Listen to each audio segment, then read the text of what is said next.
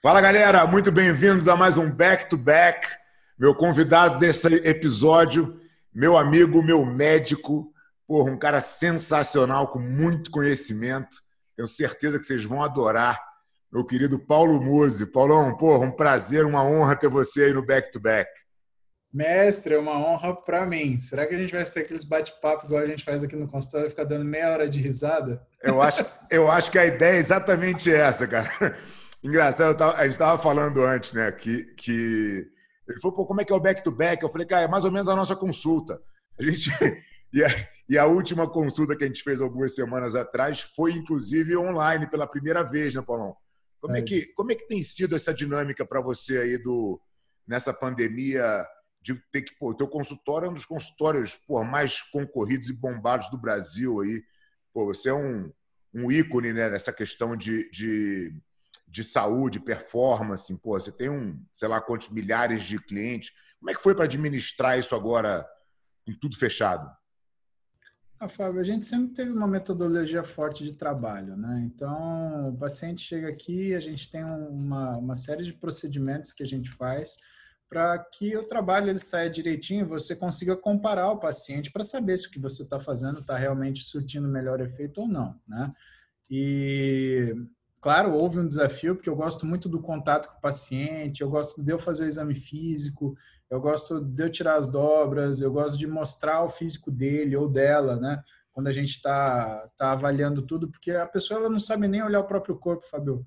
É que nem, por exemplo, sei lá, uma época na minha vida, eu queria um cabelo de um jeito, né? Eu pedia pro barbeiro cortar, ele cortava de outro e eu gostava mais do que aquilo que eu tinha pedido para ele, né? Sinal do quê? Que eu não entendia porcaria nenhuma do que eu estava falando. E Isso, ele falava, tá, isso continua falando. acontece, isso acontece bastante no jiu-jitsu, né? O cara quer descobrir um negócio novo. Exatamente. Isso mostra que eu não entendia nada de cabelo, então não tinha a menor chance de poder fazer isso. Aí o cara fazia o quê? Ele olhava a simetria do meu rosto, o formato da minha cabeça, os calombos que eu tenho e achava o melhor corte ali, o que dava para dar aquela enganada, né? Então eu ficava bem, ficava feliz, né? Com uma coisa diferente do que eu queria, mas ficava mais feliz, né? As pessoas, elas chegam no consultório, elas não têm noção do que elas querem, né? Eu atendia muito lutador, por exemplo, que chegava para mim e falava assim, eu quero subir seco no ringue. Eu falei, você quer subir seco ou você quer ganhar? Porque isso pode ser que, né? É, Você não vai você, chegar, subir lá no ringue e mandar um duplo bíceps, né? Não, não é, é isso que você vai dar problema se você fizer isso, né? Então, a gente tem que orientar. Isso é gostoso fazer cara a cara com a pessoa. Isso de fato, perdeu um pouco. Agora, a consulta online, ela trouxe uma objetividade maior. Porque parece que essa interface com a câmera, ela é uma coisa... por mais que você esteja no conforto da sua casa, por mais que você esteja numa situação, né, descompromissada, você não precisou pegar trânsito, não precisou pegar carro, você não precisou parar no estacionamento, não precisou pagar pela porcaria, pegar elevador. E, assim, por mais que seja confortável o que você está fazendo, ainda existe o desconforto dessa lentezinha, né? Você não olha a pessoa, você não olha o olho, você olha essa lentezinha, né? Então você não consegue ler a reação da pessoa. Isso é uma coisa muito difícil, né? Mas ela é uma consulta mais objetiva. Então eu sinto que aquilo que eu perco naquilo que eu gosto, que é o contato humano, eu ganho em relação à quantidade de coisas que eu consigo resolver numa consulta só, porque esse desconforto faz a pessoa ficar mais assertiva naquilo que ela me pede e eu consigo trabalhar, às vezes, até melhor, né? Mas vamos colocar esse melhor entre aspas, tá? aham. Então, a gente adaptou só coisas que a pessoa pode fazer em casa, né, como forma de avaliação objetiva, então, medidas de circunferências, fotografias. Legal que eu compartilho a tela com a pessoa e eu mostro na fotografia o que é errado, o que está sinal de que está errado, né? Aí eu consigo fazer a avaliação dos exames também, né? E a coisa consegue ficar bem, né? A minha especialidade é uma especialidade que se adaptou bem a isso, né? O que aconteceu é que depois da semana inicial do isolamento, né, quando começou a entrar essa possibilidade de consulta online, paciente ou pessoas que gostariam de passar comigo, mas que não fazia sentido você pegar né, gastar, sei lá, 5 mil de viagem, estadia para passar numa consulta de 1 hora. Então, isso que eu pensei. Falei, pô, agora Porra. deve ter uma demanda reprimida aí de gente que está fora do alcance, porque não mora em São Paulo, né? Pô, e o online agora atinge qualquer lugar, né? A gente começou a fazer a mesma coisa com o seminário, cara, e outro dia eu, pô, tava em casa, eu tenho um tatame na minha garagem, e dando um seminário para Hong Kong, de casa, entendeu? Pô, que ano que foi que você viajou aos Estados Unidos, que você ficou, acho que uns 6 meses viajando todo final de semana? Cara, aquele ano foi porrada, hein? Não, Quando foi? eu fui para a Califórnia na minha última tour de seminário, quando eu decidi que eu ia fazer essa transição, que eu ia parar de dar seminário para cuidar um pouco mais do business em si, da associação. Eu falei, cara, eu vou fazer minha última tour, né, nos Aham, Estados Unidos e minha última tour na é isso aí. Europa. E aí eu fiquei 3 meses nos Estados Unidos e, cara, eu peguei nesses 3 meses, eu devo ter pego aí coisa de 40 voos. Nossa. Assim, eu dava seminário todo final de semana e foi chegando no final, eu não tinha mais final de semana, ainda tinha demanda de seminário, então eu comecei a dar seminário na quarta, quinta, então foi bem puxado, mas eu sabia que era a minha última tour, então eu estava motivado para fazer aquilo e realmente tentar atingir o maior número de filiados que a gente tinha lá nos Estados Unidos na época, mas foi Não, quando, quando, então quando separa uma terminou, coisa para mim. quando Antes de você terminou, falar, fala, fala, ah, fala. não, pode falar. Antes, antes de você falar, separa para mim, isso daí foi motivação ou foi disciplina, Fabio? Porque 40 voos em 90 dias, da cara, é um voo para cada 2 dias, bichão. Paulão, acho que a motivação ela é o start, né? É o que te motiva a começar. Agora, o teu compromisso de terminar é na disciplina. Então, assim, você se motiva a fazer um projeto novo, está super motivado. Cara, você deu o start, a partir daquele ponto até você terminar, o que vai te levar lá é a tua disciplina, a tua resiliência, né? A motivação pode ter dia que tem dia que não tem. Isso não pode mudar o que você faz ou o que você não faz, né? Eu acho que a gente vai até falar disso um pouco também, porque pô, eu sei que você é um cara extremamente disciplinado. Mas só voltando, assim, a gente finalizou essa tour dos seminários nos Estados Unidos, cara, e quando termina, aí que você sente os 40 voos que você fez num espaço curto de tempo, né? Então eu fiquei realmente, porra, meio, assim, um pouco de ojeriza aeroporto, falava de aeroporto, falava, nossa, ainda não tô pronto, ainda não estou preparado, entendeu? Mas, pô, valeu muito a pena, foi muito legal. Cara, teve umas situações de eu pegar e, pô, eu tava no inverno nos Estados Unidos, né? Então, pô, eu saía da Califórnia, eu voava para Chicago, por exemplo. Cara, tinha acabado de passar uma nevasca. Aí eu saía de Chicago, voltava para Califórnia de novo. Aí, pô, sol. Aí voltava para Madison. Porra, né? Cara, uma loucura, entendeu? Mas valeu a pena, foi bom, foi bom. O que você mais gostou, Fabião? Cara, eu acho que assim, eu sou um apaixonado pelo jiu-jitsu, eu sou um apaixonado pela possibilidade das pessoas viverem de jiu-jitsu, né, Paulo? Então, quando eu vejo as academias funcionando e vejo as dificuldades de cada localidade, as suas particularidades, isso vai me dando muitos insights de como coisas que são boas que eu posso trazer para o meu negócio, para a minha realidade, compartilhar com os meus filiados, e coisas que são ruins, que são práticas ruins, que acontecem por diferentes motivos, né? Muitas vezes pela cultura que o jiu-jitsu impôs durante muito tempo a esses profissionais, e como a gente pode combater esse costume, né? Como é que você pode reeducar essas pessoas ou educá-las, né? Num primeiro momento, para tentar ajudá-las a continuar vivendo do jiu-jitsu, continuar compartilhando o conhecimento, porque no final, quando você leva sucesso para as pessoas, né, no que elas se pretenderam fazer, que no caso aí do jiu-jitsu, você está atingindo centenas de outras, né, que são os praticantes. Quer dizer, Sim. é o aluno fazendo o jiu-jitsu como ele deve ser feito.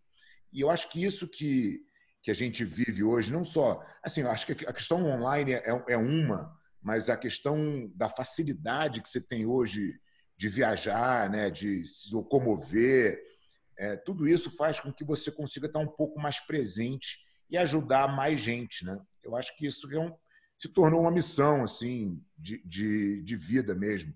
Eu só fui entender isso muito depois, mas acho que já era quando eu comecei no jiu-jitsu e decidi que o jiu-jitsu seria para minha vida. Isso já era um pouco do que eu fui como eu fui me desenvolvendo, né? Eu acho que é uma evolução natural aí. Né? No momento que eu estou hoje, cara, a minha prioridade é ajudar as academias a fazer direito, é ajudar as academias a poder ter mais aluno, a poder entregar um jiu-jitsu melhor. E tem sido um desafio. Sabe aquela luta que você entra, que você sabe, não, ganhar não vou. Resolver esse problema. Mas, meu irmão, vai cagar sangue para me ganhar também, entendeu? Eu tô ligado. É mais ou menos isso, assim, uma missão, é que nem você fala assim, cara, eu vou consertar a saúde de toda a população. Não vai estar, não vai.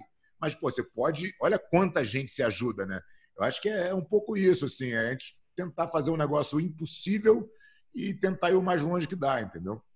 Faz uma análise para mim, Fabião, porque eu fui um praticante de jiu-jitsu, na verdade, né? Só que eu vim numa época que eu tive a oportunidade de ver 3 fases diferentes do jiu-jitsu. Quando eu comecei com uns 14, 15 anos lá em Marília, o meu professor, ele vinha do Rio de Janeiro, ele era faixa azul, ele tinha aula no Rio de Janeiro, ele ia para Marília, dava aula para gente e depois ele voltava para o Rio de Janeiro.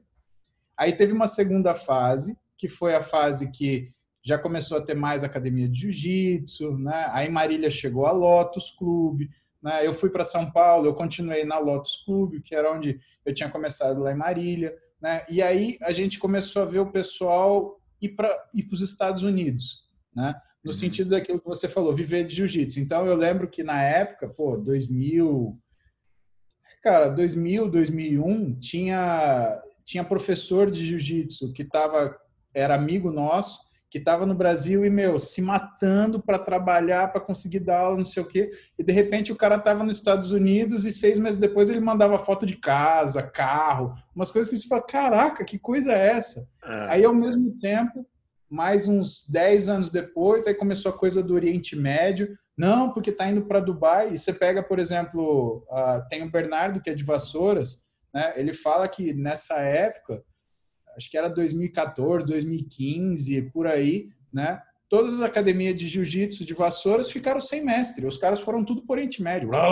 E foi. Então, teve essa modificação, né, dos pontos. Como é que... Me conta essa história direito, né? Deixa eu entender o que aconteceu então, de 1995 até 2015. Eu vou voltar um pouquinho antes, cara, na história, porque eu acho que é até legal o pessoal saber, muita gente não sabe essa história também. E porque a gente entenda onde a gente está exatamente, né? E o porquê que a gente está aqui. A Academia Gracie, quando ela começou, mestre Carlos e Hélio Gracie, os introdutores do jiu-jitsu no Brasil e tal, a primeira academia que eles montaram no Rio de Janeiro era uma academia só de aulas particulares, né? E a gente está falando da década de 50 ali, os caras davam aula particulares, tinham muitos alunos no Rio de Janeiro, tinha uma entrada na sociedade do Rio. Então, o jiu-jitsu era uma coisa... Era cool, né? O Hélio Gracie fazia os desafios, fazia as lutas. Quer dizer, existia ali uma representatividade da família Gracie do jiu-jitsu em si no Rio. Década de 80. Não, década de 50. 50? Mestre Hélio Gracie, lá atrás. O que acontecia?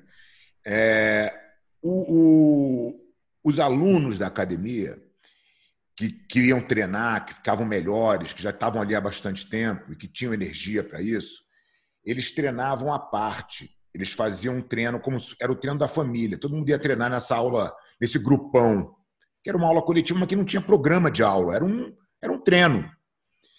E quando essas pessoas olharam e falaram, cara, eu também acho que eu posso ter a minha academia e fazer disso o meu ganha-pão, enfim. Eu vou ter um fulano de tal, eu sou de Marília, por exemplo, eu vou me mudar para Marília e vou dar aula lá. O que essas pessoas levaram, e agora imagina isso, gerações fazendo isso, o que essas pessoas levaram foi aquele modelo de aulas coletivas que tinha ali, sem método, sem programa de aula, sem cuidado. Então, isso preparou, isso gerou uma um desenvolvimento da parte competitiva do jiu-jitsu, mas atrasou muito a parte pedagógica, porque o jiu-jitsu ficou sem programa de aula, né? Então, a Aliança foi a primeira escola a definir um programa de aulas coletivas. A gente está falando do ano de 2000 e pouco, 2001, 2002. Né? Então, a gente está falando de quase 20 anos atrás, onde a gente caminha com um programa de aula e vem evoluindo esse programa. Depois, obviamente, outras escolas também seguiram esse caminho, mas a grande maioria ainda é o cara que não teve muito preparo, que foi um cara que se destacou competindo, passou a dar aula, ou tinha uma oportunidade, porque na cidade dele não tinha jiu-jitsu e ele era o veículo, então ele levava o jiu-jitsu para lá. Isso foi super importante para o desenvolvimento do jiu-jitsu, não só no Brasil, mas no mundo inteiro. Só que aí chega um momento que tem muita gente fazendo da forma errada. E aí isso vai criando um problema, as academias vão diminuindo de tamanho. Porque não existe um programa, não existe um plano, não se sabe gerir o negócio. São coisas totalmente diferentes, né? Você vive no teu negócio, por exemplo, uma coisa é você ser médico, outra coisa é você gerir um consultório. São coisas que não tem nada a ver. Eu não giro o meu, é a Roberta que gere. Então, pois é. Eu conversei com o Alex Atala outro dia e falei, meu irmão, ser cozinheiro e ser restaurateur são coisas completamente opostas, né? Isso acontece no jiu-jitsu também. A gente é um profissional técnico, a gente tem ali mas a gente não aprendeu a parte da gestão e tal. Então, vai chegando uma hora da vida desse professor que ele vai se encontrando numa encruzilhada. Ele fala, cara, tá chegando o final da minha carreira como professor aqui. Eu tô cansado, já tem gente nova chegando, com mais atração do que eu, que é mais campeão do que eu. E agora? A maioria desses acaba. As academias morrem e o cara sai. Quando vem uma proposta dessa, por exemplo, já te situando com o link de Abu Dhabi, por exemplo, o cara fala, cara, isso aqui é minha salvação, entendeu? Eu vou continuar dando aula de jiu-jitsu, que é o que eu gosto de fazer. Eu vou ter um salário lá, estou garantido, vou fazer um trabalho num projeto bacana, numa ideia legal, e os caras vão e se mudam. Os Estados Unidos é diferente. Embora os Estados Unidos, na época, tivesse muita oportunidade, porque imagina quantas cidades como Marília tem nos Estados Unidos, né? Só que lá, todo mundo, em todo lugar, tem lá os seus $150, $200 para pagar uma mensalidade de academia. O público consumidor americano, ele é muito maior, né? Nessa faixa de gasto, 80% da população americana é potencial cliente. Aqui no Brasil, o jiu-jitsu sempre foi um esporte um pouco mais elitizado que as outras artes marciais, pelo menos. A gente trabalha numa faixa lá em cima de pessoas com potencial de pagar uma mensalidade de uma academia de jiu-jitsu. Então, e até porque a conta não fecha. Se você cobrar muito barato, a conta da tua academia não vai fechar também, você não vai ganhar dinheiro. Você vai trocar 6 por meia dúzia até que você vai chegar naquele ponto que você fala, puta, está acabando a minha carreira e eu não consegui organizar minha vida de forma confortável ainda, entendeu? Então, acho que isso é um pouco do que tem acontecido no jiu-jitsu. E aí, por isso que, alguns anos atrás, mais precisamente em 2017, eu comecei com essa campanha e falei, cara, eu vou compartilhar tudo que eu sei de gestão de academia, porque eu quero que as pessoas entendam que não é os Estados Unidos a salvação ou Abu Dhabi a salvação está em você, está no teu conhecimento. Se você souber fazer, você faz em qualquer lugar. Você faz aqui, você faz nos Estados Unidos, você faz na Europa, você faz em...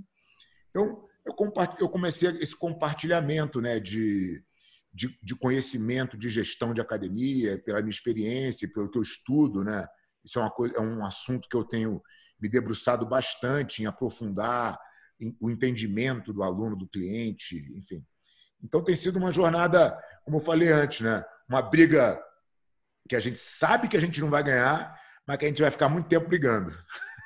Quando você fala do consumidor, por exemplo, eu vejo que é diferente. Eu sentia diferente o cara que ia para os Estados Unidos, parece que tinha essa coisa meio que uma mística, né, do Brazilian Jiu-Jitsu nos Estados Unidos. O cara era visto diferente, né? Eu lembro que até Eu tinha, junto dos meus documentos, eu tinha uma carteirinha, né, da federação.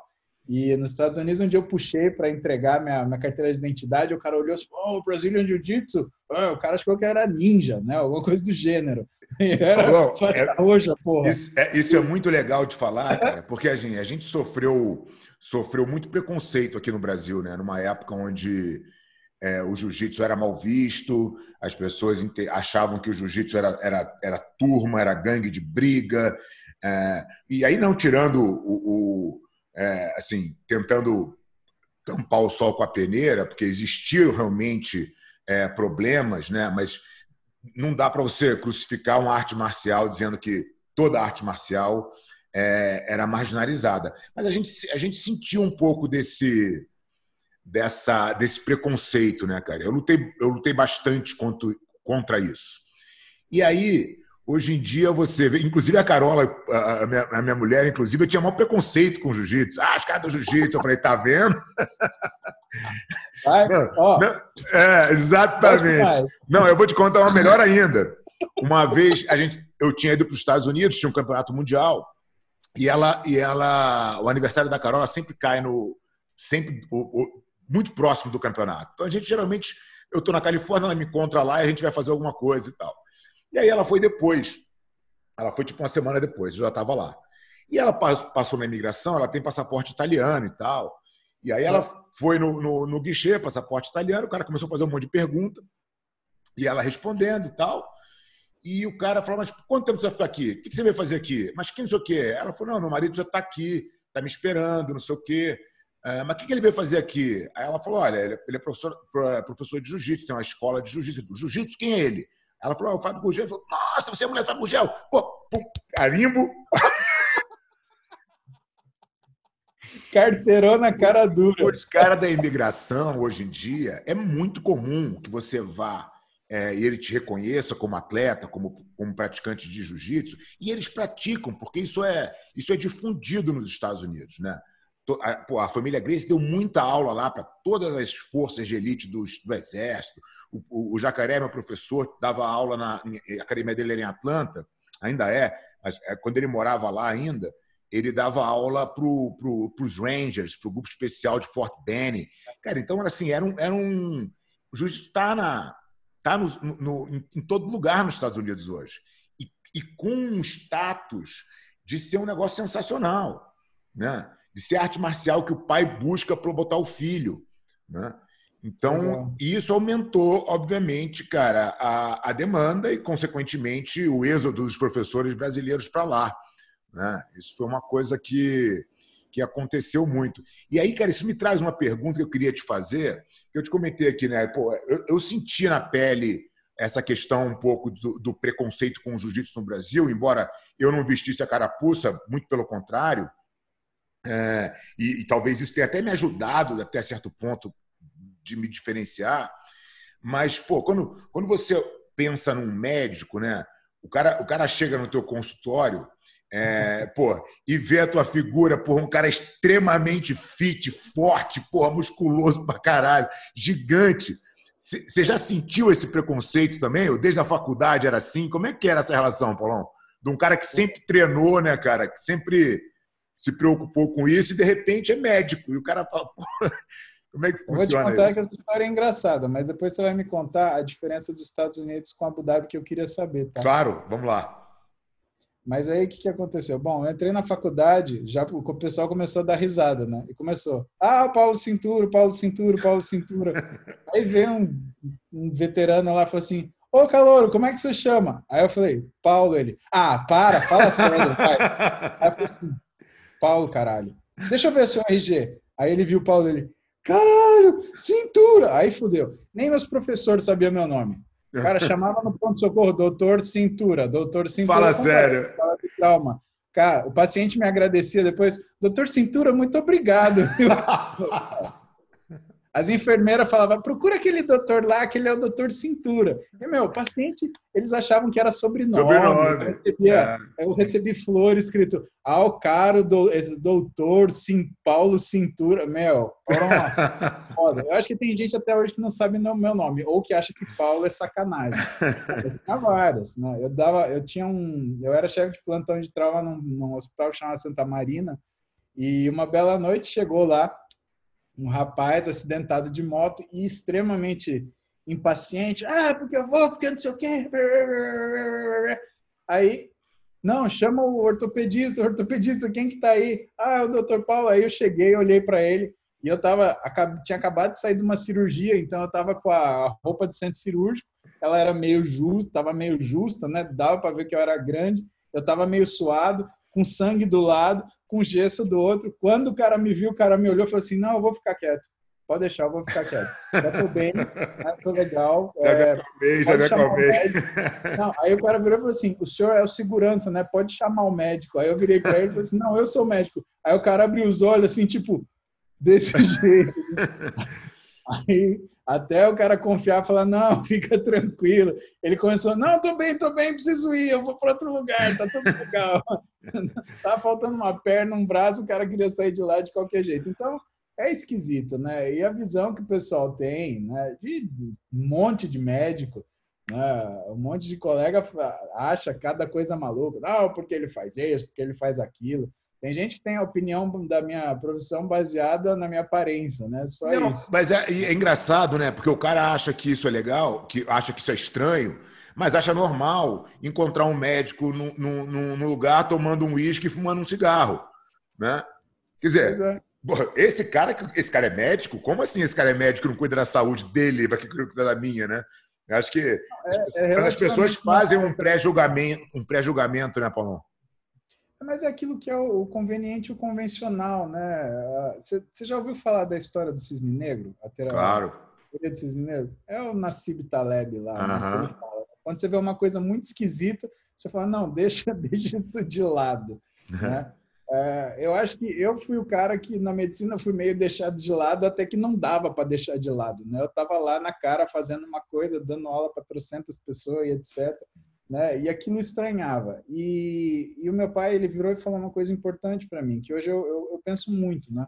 Porque a questão por mais que a aparência para alguns inspire, né? Porque eu trato de gente que faz exercício, né, Fábio? Não tem jeito. Então, o cara, ele até sente conforto em olhar para mim e falar, pô, esse cara, ele faz aquilo que ele me manda fazer, né? Então, com certeza, não é uma coisa estranha para ele, né? Agora, eu tenho que entender que eu tenho um perfil diferente, né, nessa situação total da medicina, né? E o meu pai um dia virou para mim e falou assim, olha, você tem que ficar atento porque você é um maverick, né? Você é uma pessoa que faz uma coisa diferente de todo mundo, você tem uma aparência diferente de todo mundo, e eu não estou falando que você é pior, nem você é melhor do que ninguém, você tem a maturidade para saber isso, mas você tem que entender que você é diferente.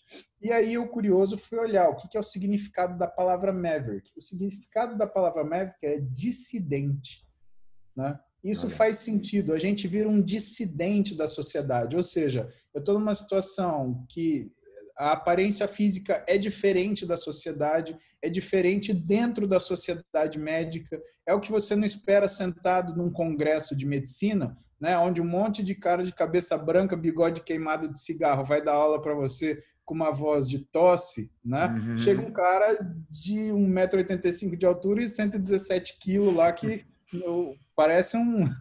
sei lá, É o tal do fora do padrão, né? Que as pessoas têm uma resistência, né? Sim, e a gente tem que entender, né, Fábio? Porque eu acho que hoje, né, e aí a gente entra em outro conceito, né, que é a história do antifrágil, né? As pessoas se sentem ofendidas de serem apontadas como diferente.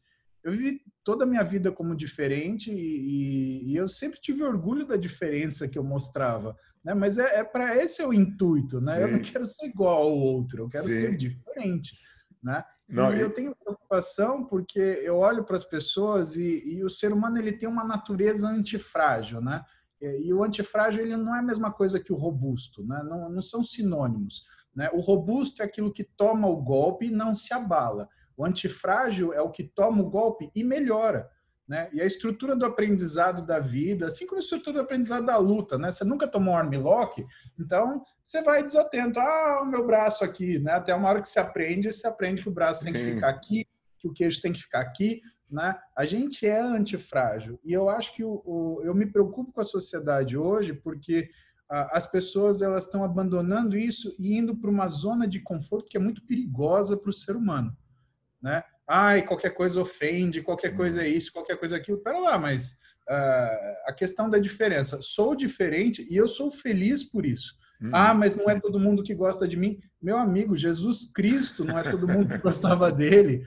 Quem é você para achar que todo mundo tem que gostar de você? Que pretensão é essa, né?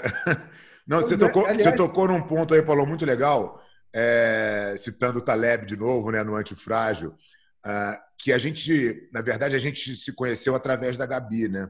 E eu acho que esse teu entendimento foi muito importante para a carreira dela, né? A Gabi, embora daquele tamanho todo, ela ainda é o diferente, né? Mas ela era mal resolvida com essa questão. E eu acho que o contato dela contigo, né? Todo o trabalho que vocês fizeram durante tantos anos foi transformando, né, a confiança dela. Então, ao mesmo tempo que ela tinha um suporte técnico na academia e tal, ela tinha um lado psicológico que você trabalhava também, que fez com que ela chegasse onde ela chegou. E a Gabi hoje, ela vê os desafios, parece que ela está dando risada, embora a gente saiba que por trás ela está lá cagada, morrendo de medo, que a gente conhece, mas ela não deixa de enfrentar absolutamente nada, né? E ela está conquistando as coisas delas aí, uma atrás da outra, e é muito legal de ver, né? Então, acho que está bem relacionado com o teu entendimento aí, né, cara, do antifrágil. Teve uma vez que a Gabi, ela sempre tentou no Somebody Love, né? Ela tentava me dar um Somebody Love. Não precisa nem explicar, porque isso aí... Mais vítima do Somebody Love dela do que a gente não tem, pô. Gabi, vai fazer exame. Gabi, vai fazer exame. Gabi, tô mandando o cabra aí, vai colher teu sangue. Só fica. Aí colhia. Aí vinha aquilo lá, triglicerídeo alto, não sei o quê. Tá fazendo dieta, Gabi? Tô! É mesmo, Gabi? Não, eu tô comendo não sei o quê. Gabi, porra nenhuma, Gabi. Seu triglicérides está de 200, você tá metendo uma macarronada para dentro todo domingo. Porque eu tenho direito, porque é domingo, não sei o quê. Eu falei, então tá bom. Então a gente vai fazer o seguinte exercício. Pergunta para ela, isso é um áudio que eu gravei para ela no WhatsApp. Esse áudio tem quase 10 anos. Ela falou para mim que ela tem guardado até hoje. E quando ela tá muito zoeira, ela põe aquilo e vai escutar. E eu virei para ela e falei assim, a hora que você estiver sentada no sofá, domingo, metendo para dentro um pratão de macarrão, aí você olhar na TV uma luta de uma menina que luta 10 vezes pior do que você, contra uma que luta 15 vezes pior do que você, só que as duas tendo o 10º, 10 vezes mais daquilo que você conquistou, aí você me fala o que você merece. Cara, eu sei que eu gastei uns 5 minutos moendo a Gabi ali. Aí ela só mandou uma carinha assim, poxa. E aí, quando ela tá bundando, ela põe o áudio. Eu tenho uma história com a Gabi, para parar de falar dela também, senão a gente vai ficar dando risada dela um tempão e ela não merece. Mas a gente viajou para a DCC na China, né? A última luta que eu fiz com o Zé Mário e tal. Cara, e a gente foi sentado do lado. Então, assim, a gente foi, cara, um voo de 30 horas para a China e de volta do lado dela. Quando a gente estava na volta, ela ganhou o campeonato, coisa e tal. E ela, quando veio a comida do avião, cara, ela pegou a comida, que obviamente não é nada demais, e tinha um doce, cara, um negócio bizarro, um bolo de chocolate com uma cobertura meio geleca, um negócio horroroso. E ela pegou 2. Paulo do céu, cara, eu dei um esculacho nela, assim, mas num nível. Eu acho que daquele dia, aquele campeonato, ela lutou, eu acho que ela era, cara, sei lá, uma das mais pesadas do evento. E depois disso, ela entrou numa, assim, Pô, e ficou o que ela tá aí até hoje, né? Super bem, em forma e tal. Mas assim, só no tratamento de choque, não tem o que fazer com ela, entendeu? Fábio, eu acho que ela comentou para mim desse episódio, viu, velho? Eu tô Ah, não, lembrado. eu sei que marcou ela, porque foi. Eu acho que essa porra desse bolo já foi assunto do papo. Pô, Fábio, meu pai quase me Boa. pegou o bolo, Não, cara, pô, uma pô. vergonha. Eu falei, isso não, isso aí não dá pra você ser, entendeu? Porque, assim, sabe o que acontece, Paulo? Assim, isso é uma coisa muito legal de falar. A, a cultura da família Gracie, por isso que eu acho que a gente tem que sempre olhar para a tradição, né? Porque existe um porquê nas coisas. O jiu-jitsu está Sim. onde está porque existiu ali a família Gracie e tal, e toda a filosofia que eles colocaram na nossa arte marcial.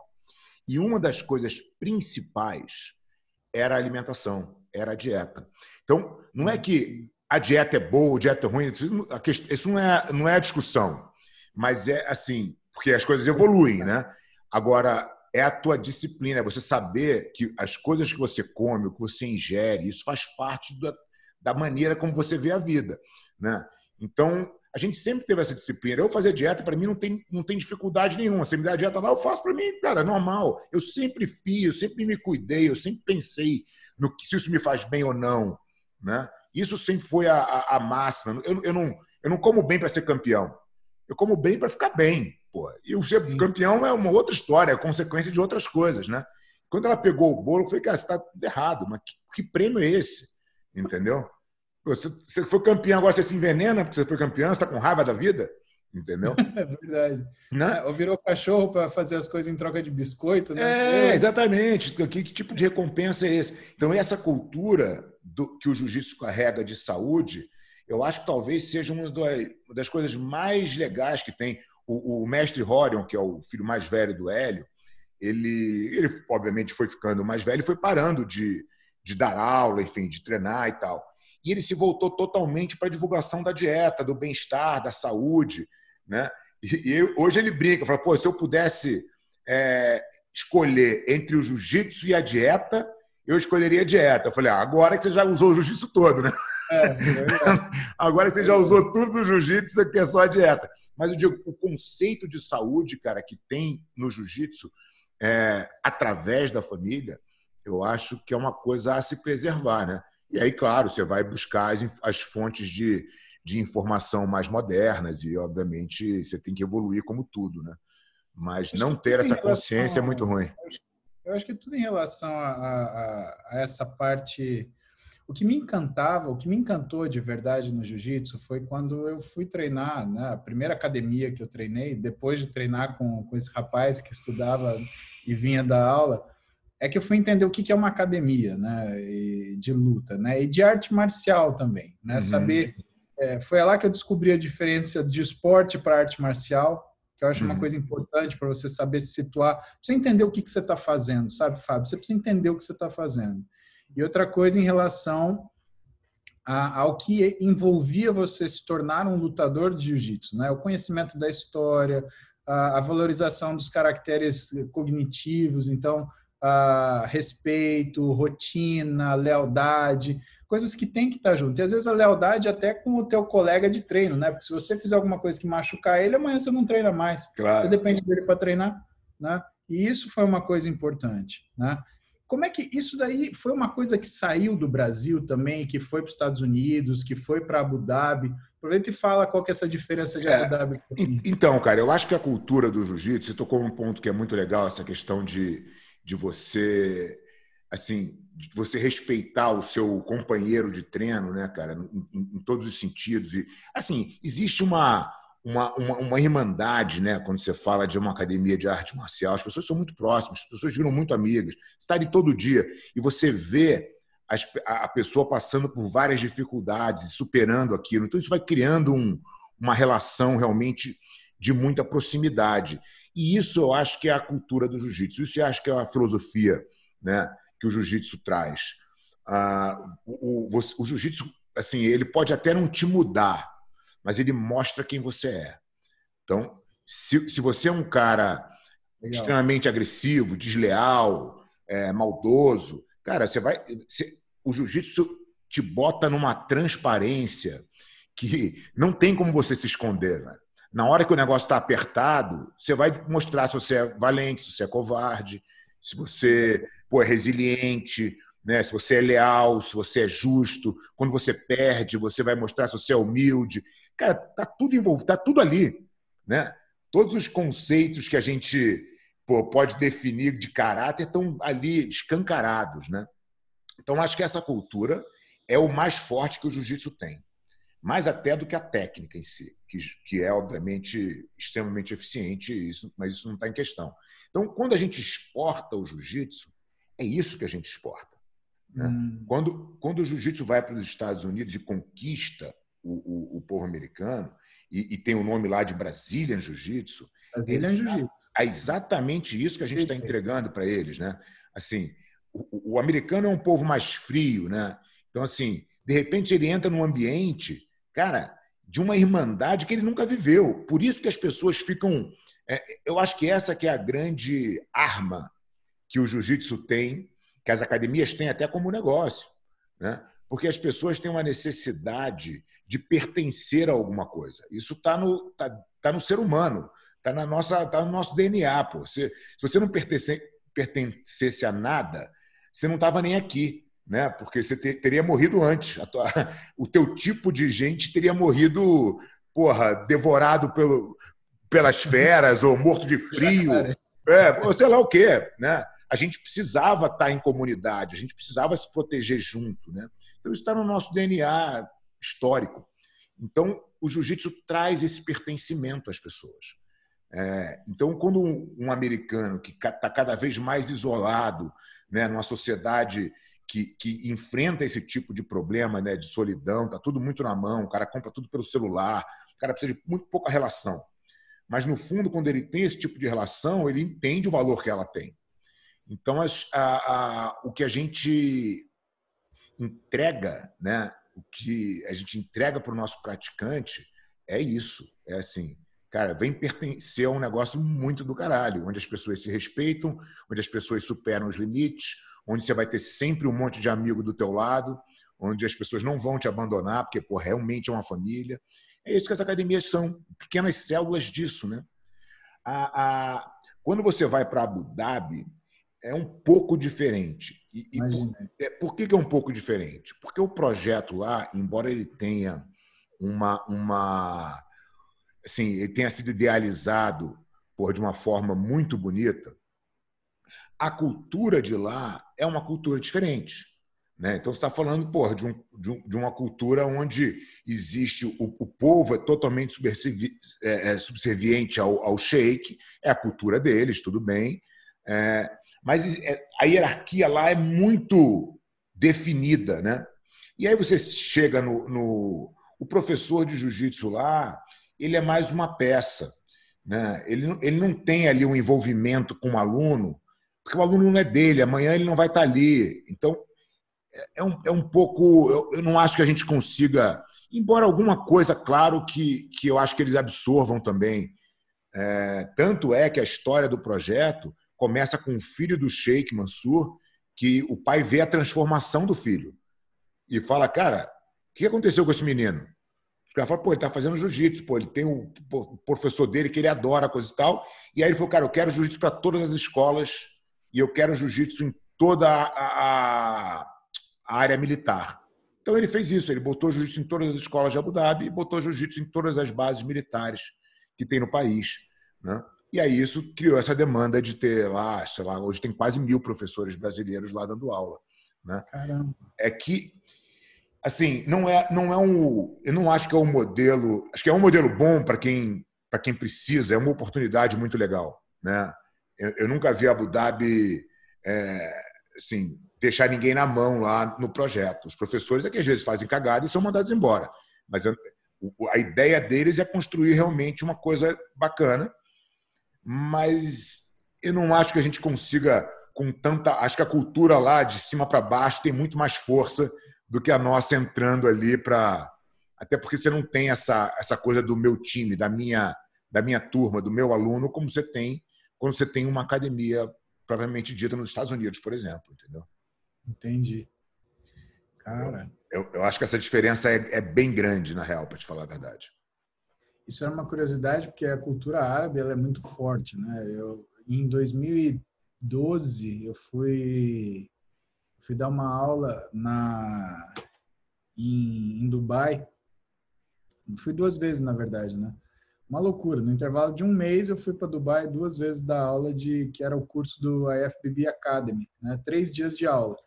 E era uma coisa louca, porque eu chegava, por exemplo, na quarta-feira, descansava na quinta, dava aula sábado, domingo, não, dava aula sexta, sábado, domingo, e domingo à noite eu já pegava o avião para voltar para o Brasil, né? Pior que E, eu, pior que meu tour.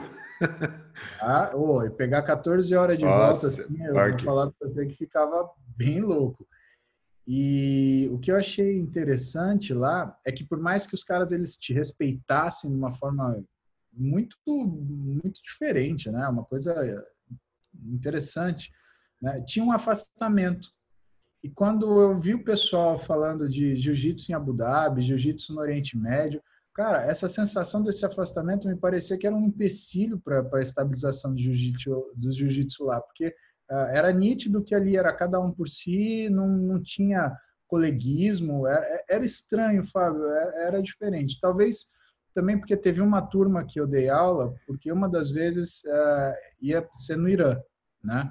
Só que eu falei, o Irã estava naquela confusão do Ahmadinejad lá, e eu falei, ó, eu não vou para Teherã de jeito nenhum. Aí os caras falaram, não, então tá bom, então a aula vai ser em Dubai de novo e o pessoal do Irã vai. Então tá bom, então vamos lá, né? Eu não sei se foi por conta disso, né? Porque eles, entre eles, né, eles têm diferenças grandes em relação à cultura mesmo, né?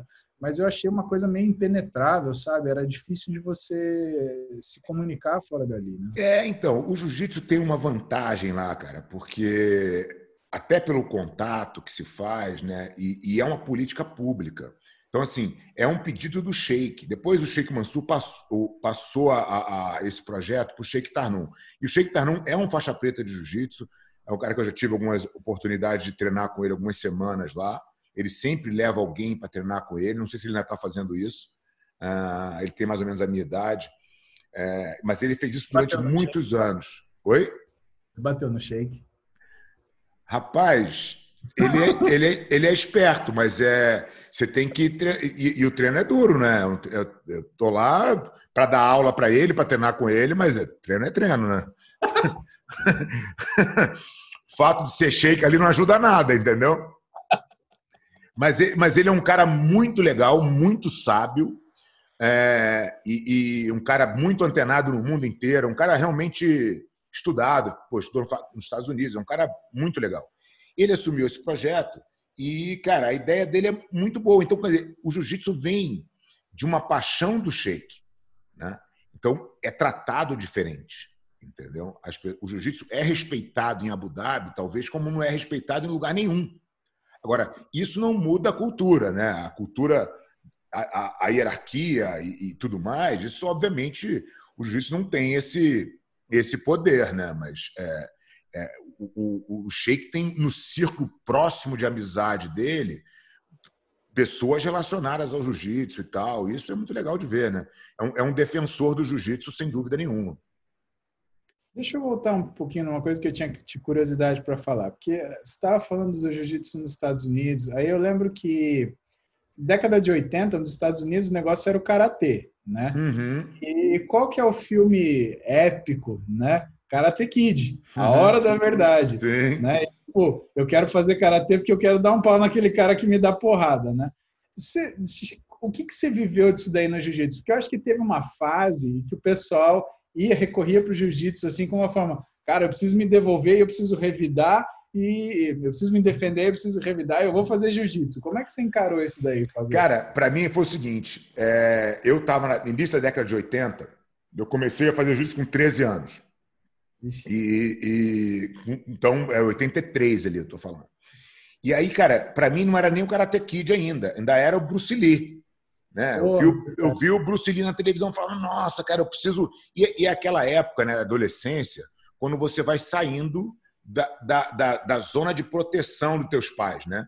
Então, pô, eu já andava na rua sozinho, na praia, já tinha a turma do clube, meu irmão mais velho que eu, quase 4 anos, então já andava na turma dele, eu já sofria aquele bullying da turma mais velha.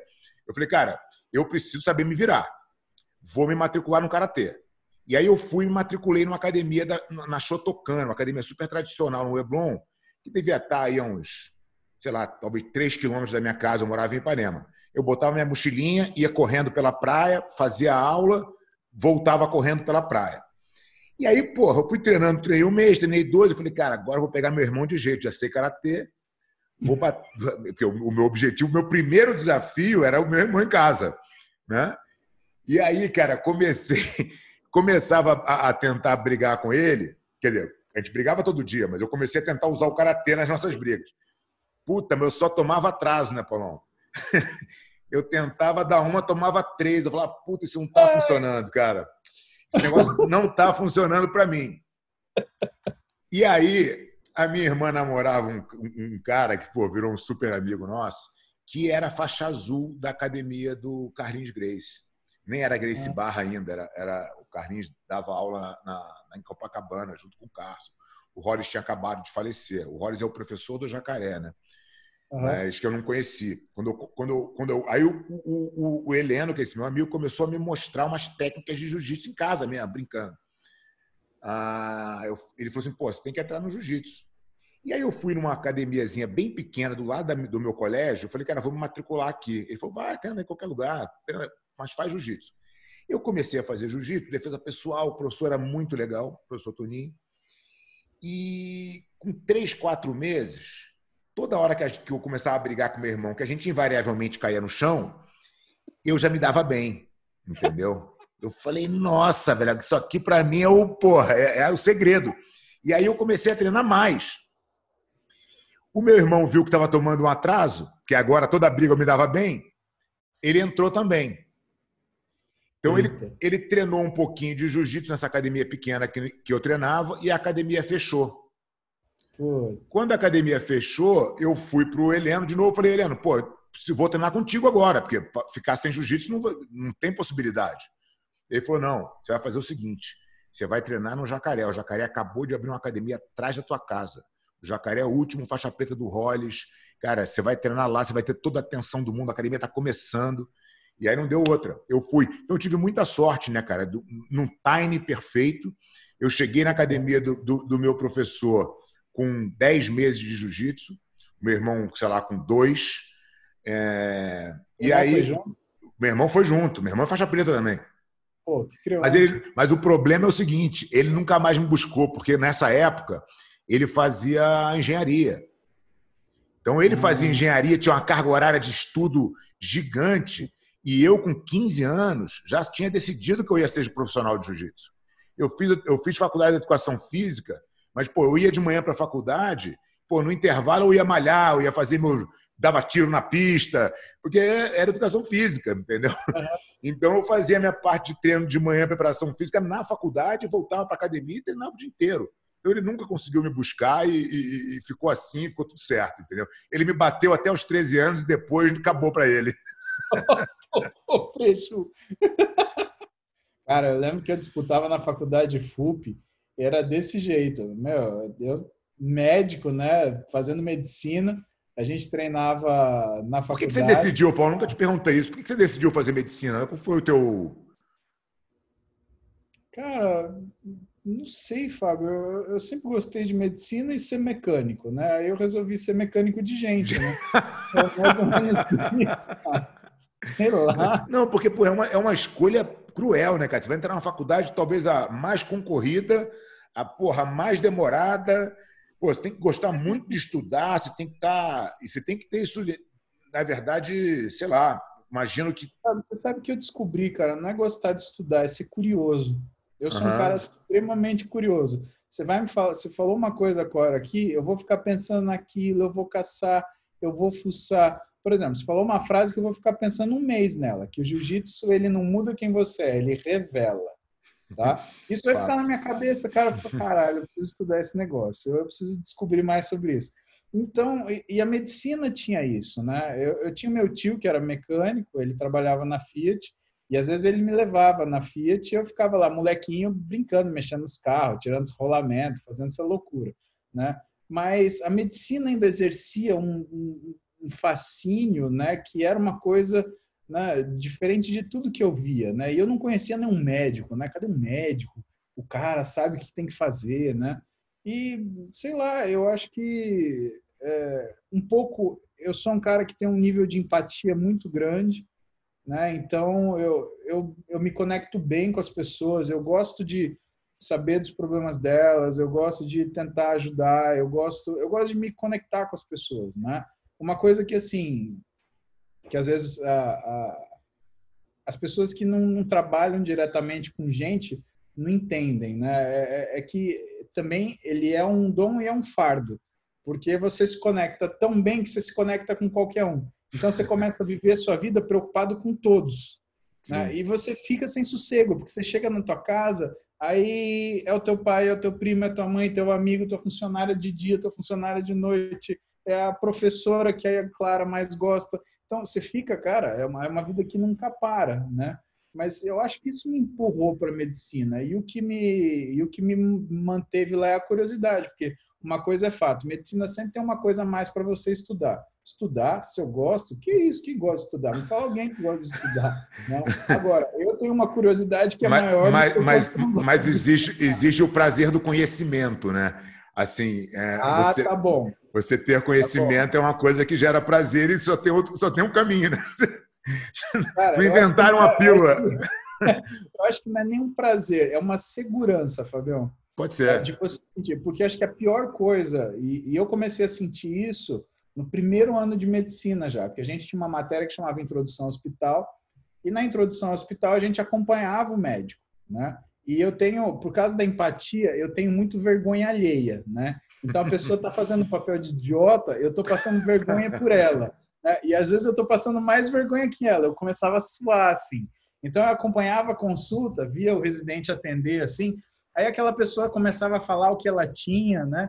O que ia fazer. O preceptor estava junto do residente falando o que ele tinha que fazer. E cara, eu tinha uma vergonha alheia porque eu falava assim: é um absurdo, eu estou na medicina, eu não sei o que essa pessoa está falando, eu não sei por onde começar. E eu acho que isso me deu, não foi um empurrão, foi um pontapé no rabo, porque depois Aham. disso eu falei, meu, eu tenho que saber o que esse cara está falando, eu tenho que saber ontem, não dá para esperar. Ah, Então, eu acho que tem essa segurança do conhecimento, você fica mais seguro, sabe? sim, Uma sim. coisa que eu notei, convivendo com as pessoas no meio acadêmico, de você dar aula, de você não dar aula, as pessoas mais agressivas, aquelas que ah, falam mal das outras pessoas, falam que a pessoa está errado, dá opinião, né? São as pessoas que menos sabem. Sem dúvida. E eu Não, vejo que essa outro, insegurança dessa falta de conhecimento faz elas agirem de uma forma que elas estão se defendendo de tudo. Não, porque isso daqui, então o outro que é ruim, o outro que está errado, o outro que não sabe nada. outro dia Meu, eu sai fora, cara. ouvi uma frase que fez muito sentido. A gente está num. A gente já até conversou sobre isso, né? Uma polarização, né? De ideias e tal, muito radical, cada vez mais radical. Aí tem o cara que é politicamente correto, que é o que você estava falando lá no início. Sim, E quando você bota duas pessoas para debater e a pessoa já vem com uma questão resolvida, pré-concebida, uma ideia já inflexível, isso mostra um tremendo desconhecimento, né? E geralmente quem não tem essa pré-concepção da certeza do saber, que quanto mais você estuda, mais você entende que você não sabe nada, é, quem tem essa flexibilidade geralmente sai desse debate maior, né? Porque sim. alguma coisa você consegue tirar, nem que seja a convicção da idiotice do outro, mas alguma coisa você consegue assimilar aí de conhecimento, e aquela pessoa que parece que está conversando com a parede sai exatamente igual ela entrou, simplesmente com um pouco mais de raiva no coração, talvez. Né? O que você está falando chama a teoria de Dunning-Kruger, né? São dois psicólogos que, em 99, eles propuseram um trabalho muito interessante, Fábio. Eles pegaram uma série de pessoas, fizeram perguntas acerca de um assunto e eles fizeram uma pergunta mais importante, que é: o quanto você acha que você sabe sobre esse assunto? E, no final, eles plotaram um gráfico entre o quanto a pessoa achava que sabia comparando com o que ela realmente sabia. Pasme você, qual foi o resultado? As pessoas que tinham mais certeza de tudo eram as que menos sabiam do assunto. E as Dúvida. pessoas que mais sabiam do assunto foram as que mais relutavam em dar as respostas. Ou seja, né, além da certeza ser prerrogativa da ignorância, né, existe uma questão da sabedoria que é a dúvida, né? Então, a pessoa que sabe muito, ela sempre avalia que ela sabe menos do que ela realmente conhece.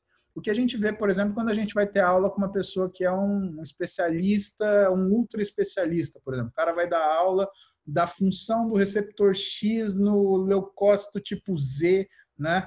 E ele te dá uma aula difícil e você fala, nossa, mas essa aula não foi boa, né? Não é que a aula não foi boa, é que para ele aquilo é tão elementar que ele acha que você sabe também. Uhum. Então, ele tem dúvida das coisas, será que isso daí a pessoa sabe, não sabe?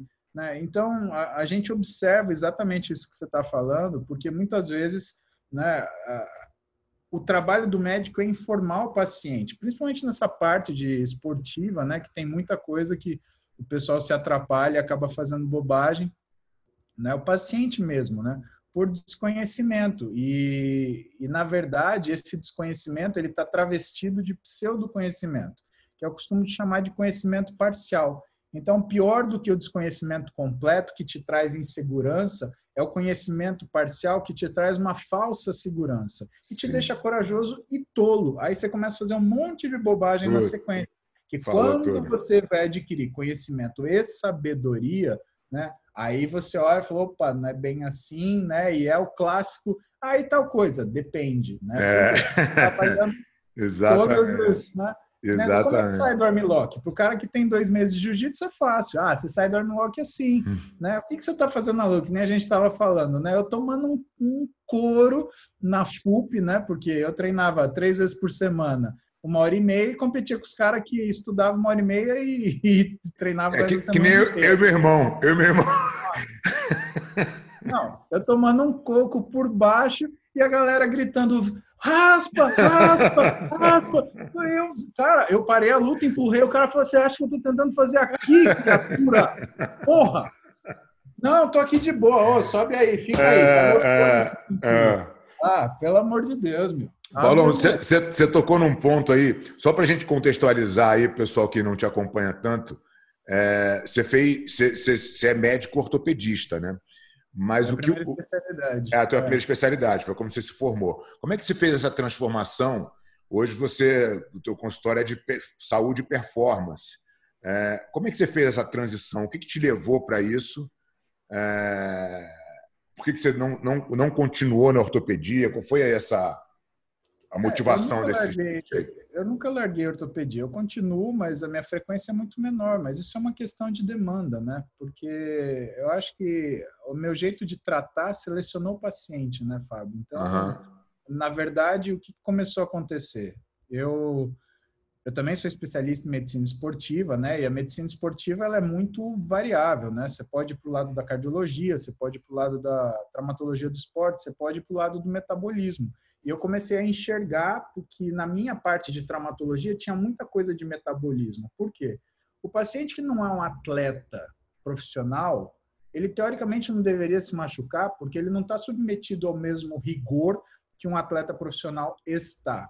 Contudo, ele está submetido a uma série de fatores estressantes e desgastantes que fazem com que a parte metabólica dele modifique, interferindo no que é a parte mecânica. Então, eu tinha muita lesão por problema metabólico. Então, o cara vinha com uma dor, isso daí é uma inflamação. Não, putz, você está com hipotiroidismo. Então, eu estou com um mal-estar no estômago. Não, você está com uma doença de Crohn. Porque eu estou com uma alteração na minha força muscular. Então, você está com hipogonadismo. Não, porque eu tomei isso daqui porque eu queria aumentar minha força, só que agora eu estou passando mal. Então, você fez uso de esteroides, você está na fase de recuperação e o teu corpo não está conseguindo dar conta de voltar ao que estava.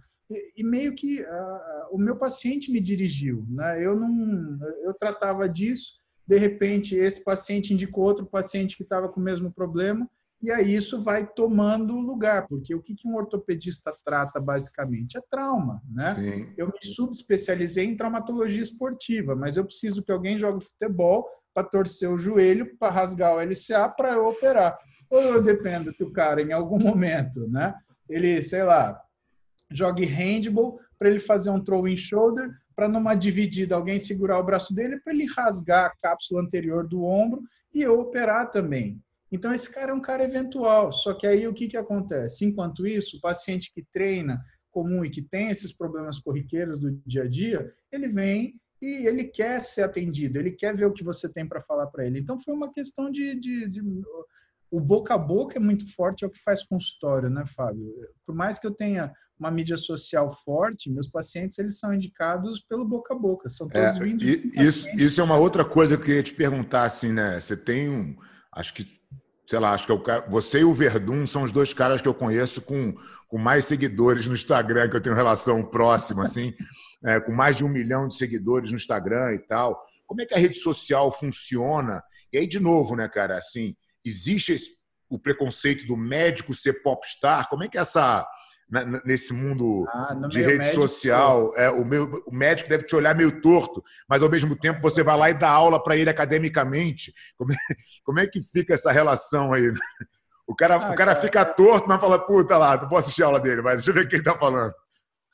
Você sabe que a gente só dá o que a gente tem, né? Então, eu vejo, às vezes, o cara... o pessoal tem coragem. O médico midiático, porque ele tem mídia, não sei o quê. Fábio, eu não dou bola, né? Você vê o nosso exemplo. A gente virou médico-paciente amigo por causa da Gabi. Né? Você veio comigo por causa da Gabi. Então, você não veio porque eu tinha mídia. Você veio porque tinha alguém que te indicou. Claro. Né? A mídia, ela só funciona... Pelo menos eu uso a mídia para fazer uma outra coisa. Porque...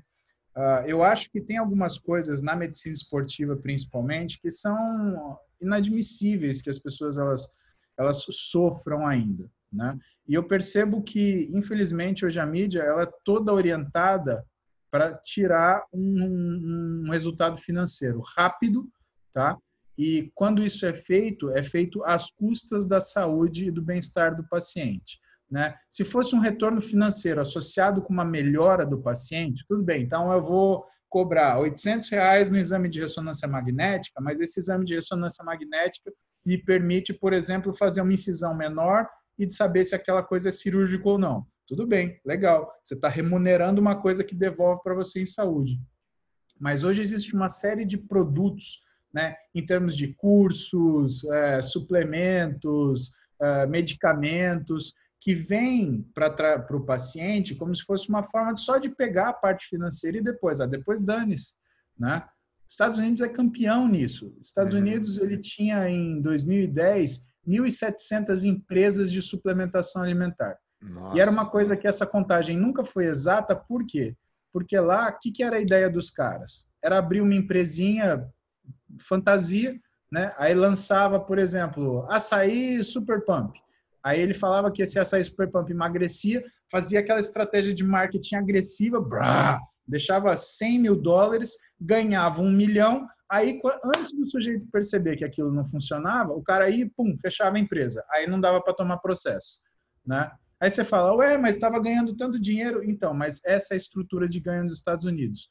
Como lá o FDA ele não cobra como a Anvisa o teste de segurança e eficácia, porque no Brasil tem isso, a Anvisa é morosa, tem todo problema, tem politicagem, tem, só que ela é segura. Porque se você lançar uma coisa aqui, você precisa ter segurança e eficácia, tá? Nos Estados Unidos o FDA não tem isso, né? Você manda o rótulo e os caras falam, não, tudo bem, pode fazer, tá aprovado, só que se você tiver problema, os caras acabam com a tua vida, né? Só que demora, tem um delay. Então, o que acontece? O sujeito ganha aquele dinheiro naquele delay, quando tá para dar merda, ele fecha e acabou. Entendi. E isso começou a acontecer mais ou menos no Brasil. E Fábio, eu não sou polícia, eu não sou juiz, então eu não gasto tempo falando mal dos outros, eu não gasto tempo falando que está errado. Eu acho isso deselegante até. O profissional que fala mal do outro, ou gasta tempo destilando, né, opinião negativa, é um cara ruim. Cara, eu tenho tanta coisa para falar do meu trabalho. Sim. Eu trabalho com alimentação e na minha equipe a gente cuida do paciente, faz isso desse jeito. Você está fazendo isso? Então presta atenção nisso, que pode ser que tua saída seja mais por esse lado. Legal, tá? Ou então eu trabalho com exercício, esse cara que quer ganhar massa muscular, ele está treinando desse jeito. Né? Eu tenho um assunto, Fábio, então eu falo desses assuntos. Né? E para mim o Instagram ele serve para isso, ele é um meio de eu falar desses assuntos, porque eu acho que não tem coisa que seja admissível. A gente está em 2020, né? Eu vou te dar um exemplo só para encurtar essa frase. Eu estava conversando com a Roberta outro dia E a gente estava falando sobre Bolsa Família, né? Essa questão do auxílio. E eu tenho uma posição política muito bem definida, né? Eu sou um cara meritocrata, eu acho que tem que ter trabalho e tem que ter coisa. Mas eu, por exemplo, sou a favor do Bolsa Família. Por que eu sou a favor do Bolsa Família? Porque é inadmissível que num país onde nego anda de Ferrari, em pleno 2020, exista gente passando fome do outro lado da rua. Então, pô, sabe, se eu sou o cara que abre a janela do meu carro e dá uma nota de R$ 10, porque eu sei que R$ 1 o menino ele não vai conseguir comprar um pirulito, né? Qual que é a diferença de eu... Por que eu vou criticar, por exemplo, o governo que dá uma Bolsa Família para uma família carente se subsistir, né? Eu tenho vergonha de falar que o meu país ainda tem fome, não cabe na minha cabeça. Né? Do mesmo jeito que dentro do Instagram, né, eu não falo nada de política, né, eu falo daquilo que eu faço. Eu acho que tem coisa que não tem sentido o sujeito fazer hoje, porque o nível de conhecimento, até de experiência, inclusive más experiências, né, estão aí. Né? Então tem um monte de coisa que a galera faz e que se lasca, né? 70%, 80% no meu consultório hoje, ele é de mau resultado de outros tratamentos e artes que o pessoal faz por aí. Que louco, né? 70%? 70 a 80, Fábio. É o cara que tomou bola um monte, sem pensar, sem orientação nenhuma, e aí desregula todo o organismo e vai aí para consertar. E aí ele chega aqui para mim com disfunção erétil, com alteração de libido, com síndrome metabólica, sobrepeso, obesidade, e ele fala, ó, eu preciso que você conserte meu hormônio, que cagou, mas eu ainda quero. Perdeu ficar sarado, ficar seco, subir seco. Ainda quero subir seco no ringue. É isso aí. Então não tem novidade. Quando vem desse jeito, né, meu? Pode crer. O que você acha que são os erros mais comuns, Paulo, assim, que as pessoas não... Assim, não sei se é possível fazer isso, porque deve ter erro assim, para dar com pau, né? Mas o que você acha que são os erros mais comuns que as pessoas que estão envolvidas com o exercício, que escutam aquela dica do personal ou do professor, e o que você acha que é o clássico? Hoje não é nem do personal nem do professor, sabe, Fabio? As pessoas que vêm aqui, elas vêm por causa de acesso a conteúdo de internet, tá? Então, o sujeito, ele tenta ser autodidata. É aquela história que tem o Google também, o Google também é ruim. Fulano ficou doente 3 vezes no ano, ele procura no Google, no final do ano ele quer um diploma de medicina, porque ele já acha que ele é médico, ele manja tudo, né? Só que aí o que acontece? É o que eu te falo do problema do conhecimento parcial, né? O sujeito se mete a fazer coisa e hoje, assim, o que você pensar, suplemento, medicação, né? Isso daí, você se bobear, tem até disque moto que deixa na tua casa esses negócios, né? Porque é impressionante a facilidade que essas coisas elas chegam, o acesso que elas chegam, né? Na década de 80, a gente era ingênuo, né? A gente não sabia o que era, tanto que não existia remédio controlado, era de calmante para cima, mas, por exemplo, esteroide nunca foi controlado depois da década de 90. Né? Mas também tem uma característica importante: os atletas olímpicos que usavam esteroide, que usavam anabolizantes, eles não queriam que a população soubesse, por 2 razões. Primeiro, porque eles iam estar dividindo o segredo. Então, mais gente podia fazer isso e chegar onde eles estão. E segundo, porque eles não queriam perder o prestígio deles. Né? Quando chegou a década de 80, foi um grande divisor de águas, porque esse conhecimento ele já não era privilégio de atleta de alta performance, e a população começou a entender, ou começou a ter acesso ao que era esteroide, peptídeo, né? Esse tipo de substância.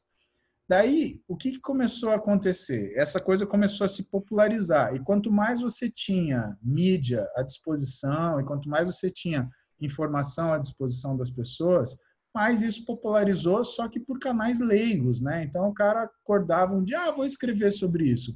Não, mas o que você faz? Não, eu tenho 2º grau e hoje eu, sei lá, eu vendo bilhete de loteria, mas eu treino, então eu vou dar dica para você. Ó, tome isso aqui que você vai secar, vai ficar bom pra caramba, né? E eu acho que hoje, o que eu não admito é que, por exemplo, as pessoas elas ainda acreditam que existe um silver bullet, né? Em medicina a gente chama isso de silver bullet, né? A bala de prata, que é o que vai resolver seus problemas, né? É o que as pessoas tentam buscar em várias áreas, não só no resultado físico, né? Mas em tudo, né? As pessoas têm muito pouco paciência, né? Todo mundo quer o resultado que a gente estava conversando antes de a gente começar a gravar, pô, todo mundo acha que é fácil, né? O cara acha que vai cair no colo, que é só achar a bala de prata que tudo está resolvido, né? Não, a galera acha na casca e que é a casca, né? Que é a embalagem do negócio. Não interessa o que está lá dentro. Ah, eu quero a embalagem. Então, eu quero ficar musculoso. Tá, mas o que você vai fazer com isso? Né? E o problema é que as pessoas acham que isso é uma coisa fácil. Ah, não, pô, quantas vezes eu já vi mensagem no meu Instagram? Ah, isso daí é fácil, com bomba até eu. Ah, filho, fala a lista que você quer, eu pago, te mando. Vamos ver, só que a gente combina o seguinte, se der errado, você, sua bunda aqui na minha mão, tá bom? Eu uma vez, eu estava dando uma aula de fisiologia, na época eu era consultor técnico da probiótica ainda, isso é 2007, 2008, e foi em Minas, tinha um baita teatro, né, porque não tinham esses eventos, então encheu, tinha 600, 700 pessoas. Aí eu dei uma aula de fisiologia, acontece assim, assim, assado. Aí levantou um menino lá de um canto, lá do meio. Agora que você falou essas coisas bonitas aí, fala pra nós o que você tomou, que daqui 3 meses tô igualzinho a você. Eu peguei, parei. Eu tinha uma R1 na época, eu peguei a chave da moto, fiz assim, essa R1 é novinha, a chave tá aqui, tá? Você vai me falar o que você quer tomar e quanto você quer gastar. Eu vou te dar o dinheiro agora e você leva a chave da minha moto se você ficar do jeito que você está me falando. Só que é o seguinte, daqui 3 meses, se você não tiver desse jeito, você me devolve em dobro. Tá aqui, pode levantar para pegar. Fábio, silêncio. Assim. 600 e tantas pessoas num silêncio. De repente, levanta um mineirinho lá do alto e fala: vai, bobão, vai mexer com quem tá quieto, seu tontão. Cara, aí eu comecei a rir. Não deu? Eu falei, lascar. Então tem essas loucuras. Gente, se fosse fácil, cara, é a mesma coisa. O pessoal não tem noção das coisas. Que nem, por exemplo, eu entendo que a pessoa fala raspa, raspa, porque na cabeça dela é uma inversão de posição. Do mesmo jeito que ela fala, olha o braço, dá um armlock, porque na cabeça dela é simplesmente você pegar o braço do sujeito e prender. Né? Não tem como uma estratégia de fazer isso. Não tem um caminho para chegar lá, né? É só a ação em si. É quase tipo, você vai na orelha do cabra que está lá e fala, dá licença um minuto, empresta o seu braço só um pouquinho para mim. Vai ser só uma americana, mais rápido, já bom. Pô, brother, isso não rola, entendeu? Então, as pessoas elas têm esse conhecimento parcial que faz com que elas não só tomem decisões ruins, mas com que elas pensem de uma forma errada, né? E o raciocínio errado é muito danoso. Uma coisa, né, Paulo, assim, quando você fala de atleta, tem uma questão que aí eu acho que é filosófica, né? Assim, na questão do anabolizante, você está cheating, né? Se você está tomando anabolizante numa competição que você não poderia estar tomando, porque a regra diz que você não é permitido, e você está tomando, você está burlando aquela regra de alguma maneira, e é uma coisa que você tem que lidar assim, com a tua consciência em primeiro lugar, né? Mas existe um outro componente que eu acho que é muito legal a gente falar, que é a questão da saúde, né? Porque chega uma hora que, acabou a tua carreira, né? Você agora, assim, como que a reposição hormonal entra, né, na tentativa de alongar o teu prazo de saúde, né? Eu me lembro quando eu comecei a tratar contigo há muitos anos atrás, deve ter uns 6, 7 anos já. Olha o que te falo. Mas, enfim, por aí. Eu me lembro que você me falou o seguinte, falou, Fábio, a questão aqui é o seguinte, como é que a gente vai manter... Novembro de 2014. 2014. Então, vamos fazer aí 6 anos. Como é que você vai manter o teu condicionamento, a tua força para fazer as coisas que você gosta pelo maior tempo possível? A gente não tem o relógio biológico para inverter, né, o envelhecimento, mas a gente pode retardar ele e te dar mais qualidade de vida. E é exatamente isso que eu sinto, né? Eu tenho uma vida extremamente ativa, pô, sou extremamente disposto, meu dia é super produtivo, né? E eu me lembro que em 2014 não estava desse jeito. Então, quer dizer, eu era 6 anos mais novo do que eu sou hoje e eu tinha menos disposição no meu dia do que eu tenho. Qual é a importância, né, das pessoas terem essa consciência, Paulão? E quanto disso está no teu consultório hoje? Eu acho que a questão é a gente perceber, Fábio, que na vida é tudo como sal, né? Muito é demais, mas pouco também é péssimo, né? Você tem um equilíbrio das coisas, né? Esse equilíbrio é determinado pela necessidade, né? Quando eu falo para a galera que vai que opta por usar o anabolizante e assim, de uma forma assim, eu vou fazer um ciclo só para dar uma animada, depois eu continuo, né? Mas não vai, por quê? Porque o esteroide ele não é para dar uma animada, ele não tem esse efeito de dar uma animada, ele também não tem o efeito de dar para você uma coisa que você não está trabalhando para, né? É até o contrário, o cara que poderia usar anabolizante, ele não quer, porque não faz diferença. E o cara que não funciona de jeito nenhum é o cara que quer, porque ele acha que faz diferença. Que ele vai Né? tomar e não O precisa fazer nada. esteroide, porque o esteroide, na verdade, ele aumenta a capacidade de trabalho. Então, muitas vezes, quando o cara senta aqui na minha frente e fala assim, eu queria fazer um ciclo, eu falei, tá, então, quanto você está treinando? Não, eu treino 3 vezes por semana, uns 40 minutos. Eu falei, então você quer treinar todo dia 1h30? Não, nem de jeito nenhum. O que eu vou fazer com isso? Eu falei, então não faz sentido você usar esteroide, né? Porque o esteroide ele é um caminho para você aumentar a quantidade e intensidade do treino, né? Então é por isso que o sujeito melhora? Sim, porque você dá a ele a condição de fazer o que ele não conseguia fazer. Olha no atleta olímpico, né? O cara que usa esteroide não é para correr mais rápido. O que ele tem que fazer para correr mais rápido? Tomar o esteroide? Não, ele toma esteroide para treinar mais, para correr mais rápido. Né? Então, é essa falta de noção que faz com que as pessoas elas caiam no conto do silver bullet. Né? Não, isso vai resolver a tua vida. Né? A diferença é que o corpo, sempre que você faz uma modificação, ele é muito resistente a isso, Fábio. Então, você criar uma disrupção, principalmente de hormônio, porque o que o hormônio faz? Ele transmite uma informação, ele não faz nada. Então, por exemplo, não é a testosterona que faz o músculo voltar a ficar bem. É o receptor de testosterona que, ativado por ela, volta a fazer o músculo ficar bem. Então, o nosso patrimônio não é bem o hormônio, é o receptor para o hormônio. E quando você fala assim, mas nos jogos, por que o hormônio é proibido? Porque ele é uma condição desleal de competição? Eu acho que tem uma série de fatores. O primeiro fator é o da saúde, né?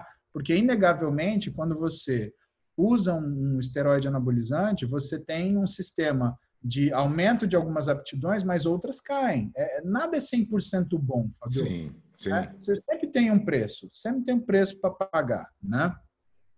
E aquilo que cai, nem sempre você consegue trazer para o nível normal. Né? Por quê? Porque você está gerando uma modificação no que é o sistema de transmissão.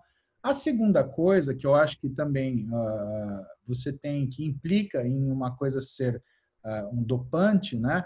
É que não é sustentável. Se você começar a usar uma quantidade de testosterona X todo dia, o teu corpo ele vai se acostumar a isso. Depois nada mais vai acontecer.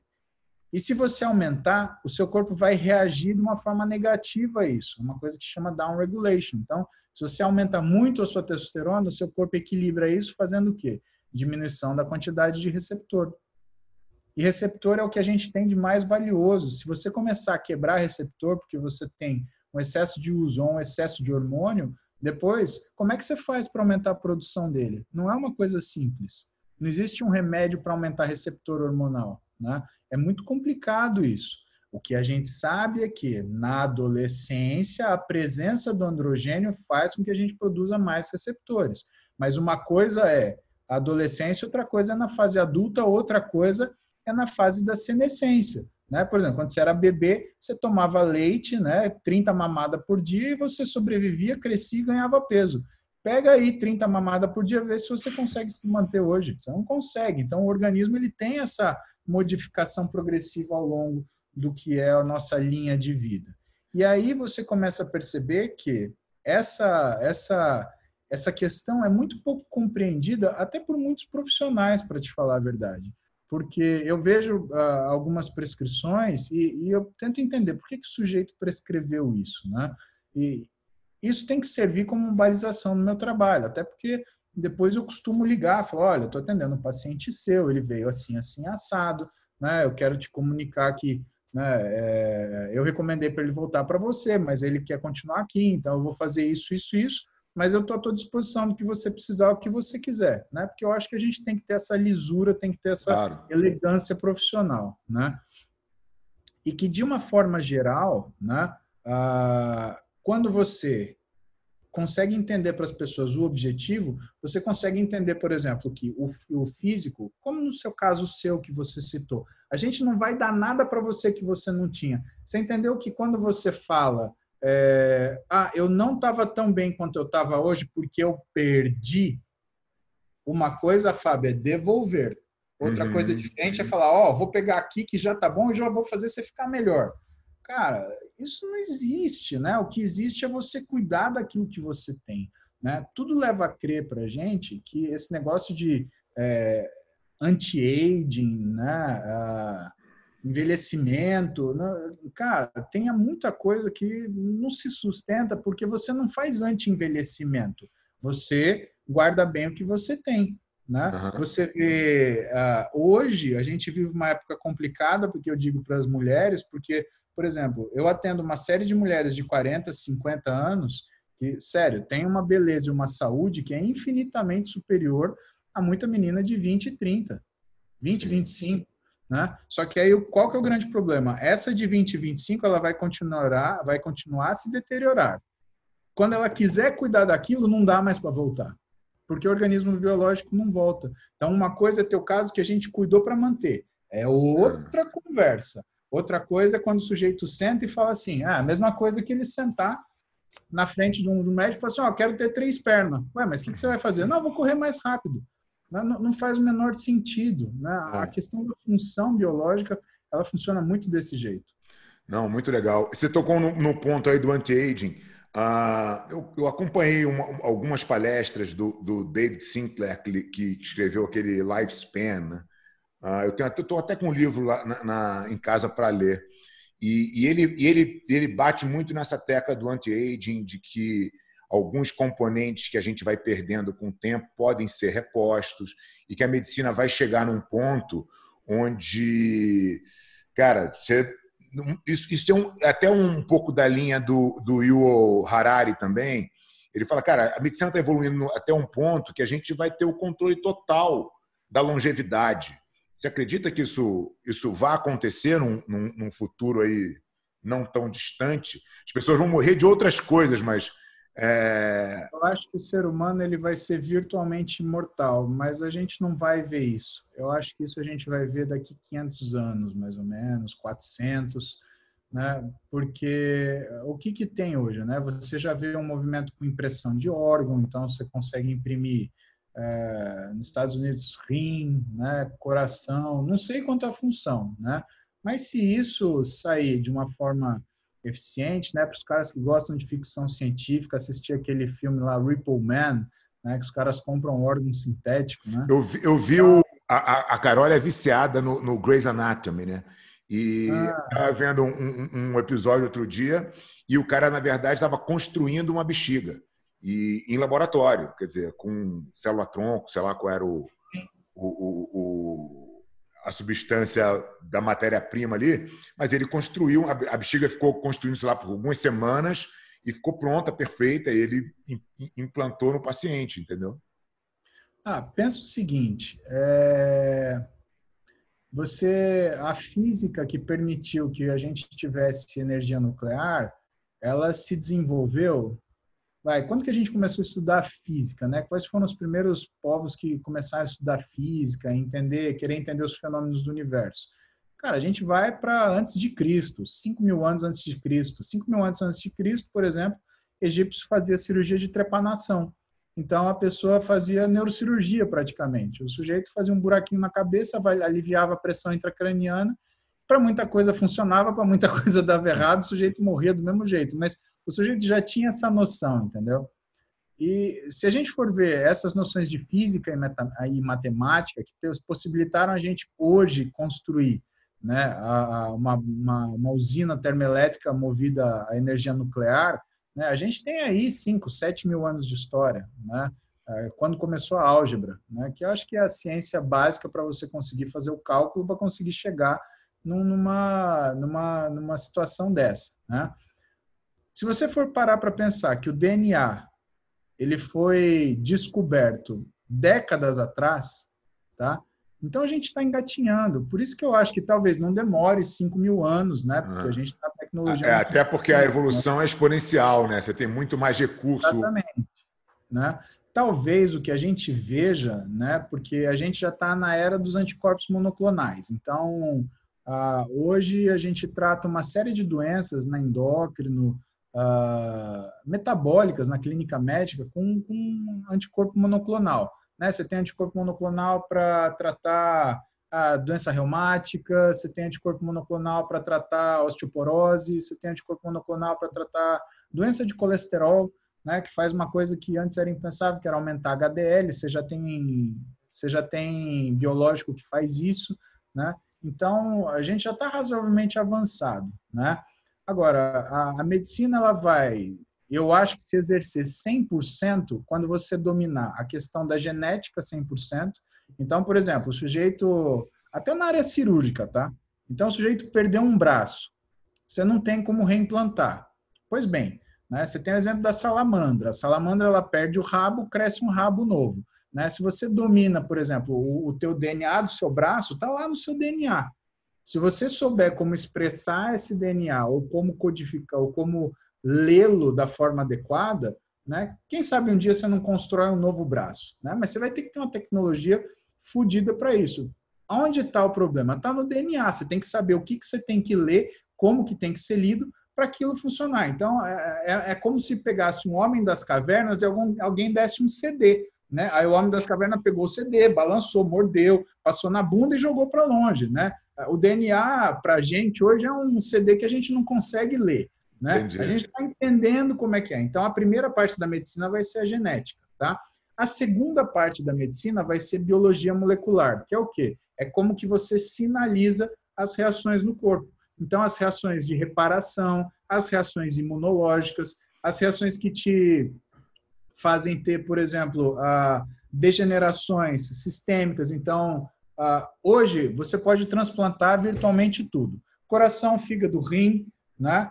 Então, vamos supor que, teoricamente, se você tivesse órgão disponível, você não morreria mais de insuficiência cardíaca, insuficiência renal, né? Insuficiência hepática, né? Só que o que te mataria, por exemplo? Né? Ou talvez não te mataria? Degeneração do seu cérebro. Quem você é? Quem é a sua consciência? É o seu cérebro. Então, se você tiver um Alzheimer, já era, meu amigo. Você deixa de ser quem você é. Então, teoricamente, a gente envelheceria até a gente ter um Alzheimer, né? Quando que a gente vai ser virtualmente imortal? Quando a gente dominar, por exemplo, a situação que é o que causa o Alzheimer, que provavelmente está num intervalo entre a biologia molecular e a genética, né? Que quando a gente usar essas coisas, eu acho que o resto vai acabar, Fábio. Então, a gente... Puta, eu muito acredito legal. que o ser humano ele seja virtualmente mortal, mas acho que não é uma coisa que eu e você vamos ver. Eu acho que eu e você vamos chegar em 120 anos de idade. Puta, tô feliz com 120, cara. 120 a pra mim gente é não uma encher o idade. saco do povo, né? 120, pode ser, pode ser.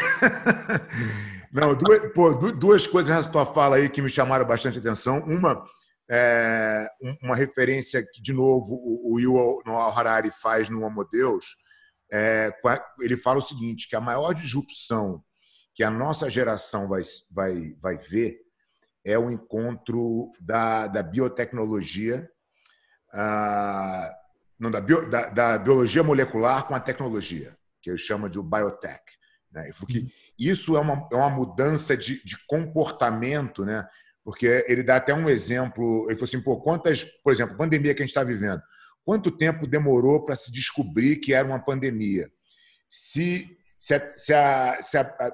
essa biologia tivesse conectada na tecnologia diretamente, ele dá um exemplo de uma gripe em Londres. Né?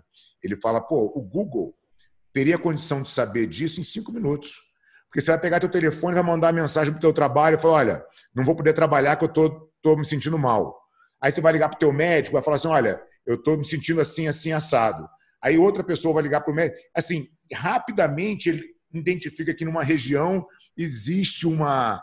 E aquilo é interrompido de uma forma muito mais fácil e muito mais rápida do que se deixar nas vias normais, que demoraria semanas, né, para os médicos terem relatório suficiente para falar, opa, tem ali um sinal ali de uma gripe em Londres, naquela região e tal. Então, que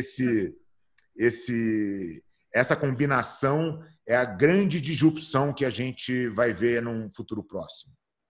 Não, é mais que isso, né? Com o computador trabalhando junto com o médico, né? A alta tecnologia, você começa a lidar com uma coisa chamada Big Data, né? Que são grandes quantidades de informação.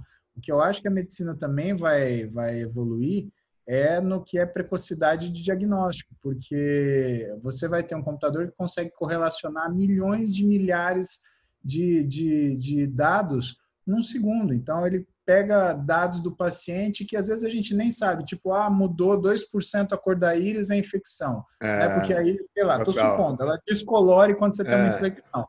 Aí você põe o cara numa máquina, o computador vê isso e fala, pô, olha, a chance de ter tal doença é essa. Hoje a gente faz isso manual. Você me dá uma radiografia com o osso quebrado, eu falo, ó, tá fora do lugar isso aqui, tá bom? Quebrou, vamos colocar aqui. Agora, existe uma série de coisas hoje que a gente não tem como detectar, mas que estão aí. E que provavelmente essa computação de alta capacidade, ela vai mudar e a gente vai ter um panorama diferente. Tem gente que fala que o computador vai substituir o médico. Não acho. Eu acho que o computador vai tornar o médico até mais eficiente. Mais eficiente, claro. E assim, mais exigente, porque vai ter mais coisa para ele conseguir entender. Né? Que, por exemplo, eu com esse negócio do Interligas, a gente tem um programa de aula para aluno de medicina hoje, que é gratuito, é para 16 mil alunos. Né? Por quê? Os caras ficaram abandonados na época da pandemia, sem aula. Eu organizei um negócio e, era para dar aula para 3 ligas de medicina, 60 moleque. Virou 16 mil, 14 países, legal. Um negócio gigante. Tá? Que está me deixando muito feliz até. Né?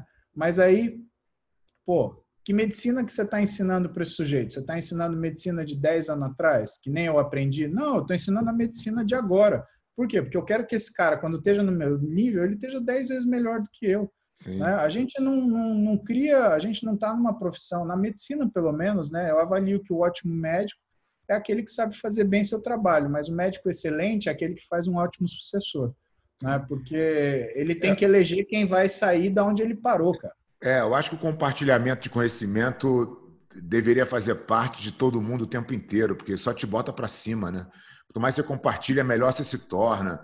Para você, né, meu? É lógico, é lógico. Você falou essa questão né, o Harari fala que o teu celular vai te informar, vai conhecer você muito melhor do que você mesmo, né? Porque ele vai te dizer, fala assim, olha, como você deu o exemplo, a tua íris está descolorida, provavelmente está com infecção tal, do teu histórico, que é não sei o quê. Quer dizer, ele vai saber tudo, né? E isso é... Enfim, vamos ver se a gente vai chegar perto disso. E aí, um outro ponto que você tocou aí, na questão do Alzheimer, né? Eu perdi minha mãe com Alzheimer, né? E é uma doença terrível, né? E eu li um livro há muito tempo atrás, chamava Dieta da Mente. E o cara defendia que a ingestão de carboidratos, de farinha, né? Ele era bem focado na farinha, na verdade, era responsável por todas essas doenças e essas demências. E, basicamente, o raciocínio dele era o seguinte, que tudo isso te inflama, né? Então, quando você come farinha branca, processada e tal, o trigo modificado não sei quantas mil vezes, você tem uma inflamação. E que a inflamação pode ir para diferentes lugares do teu corpo, e quando ela vai, o organismo combate, dói, enfim, se inflama uma articulação, você tem que tomar inflamatório porque está doendo ali.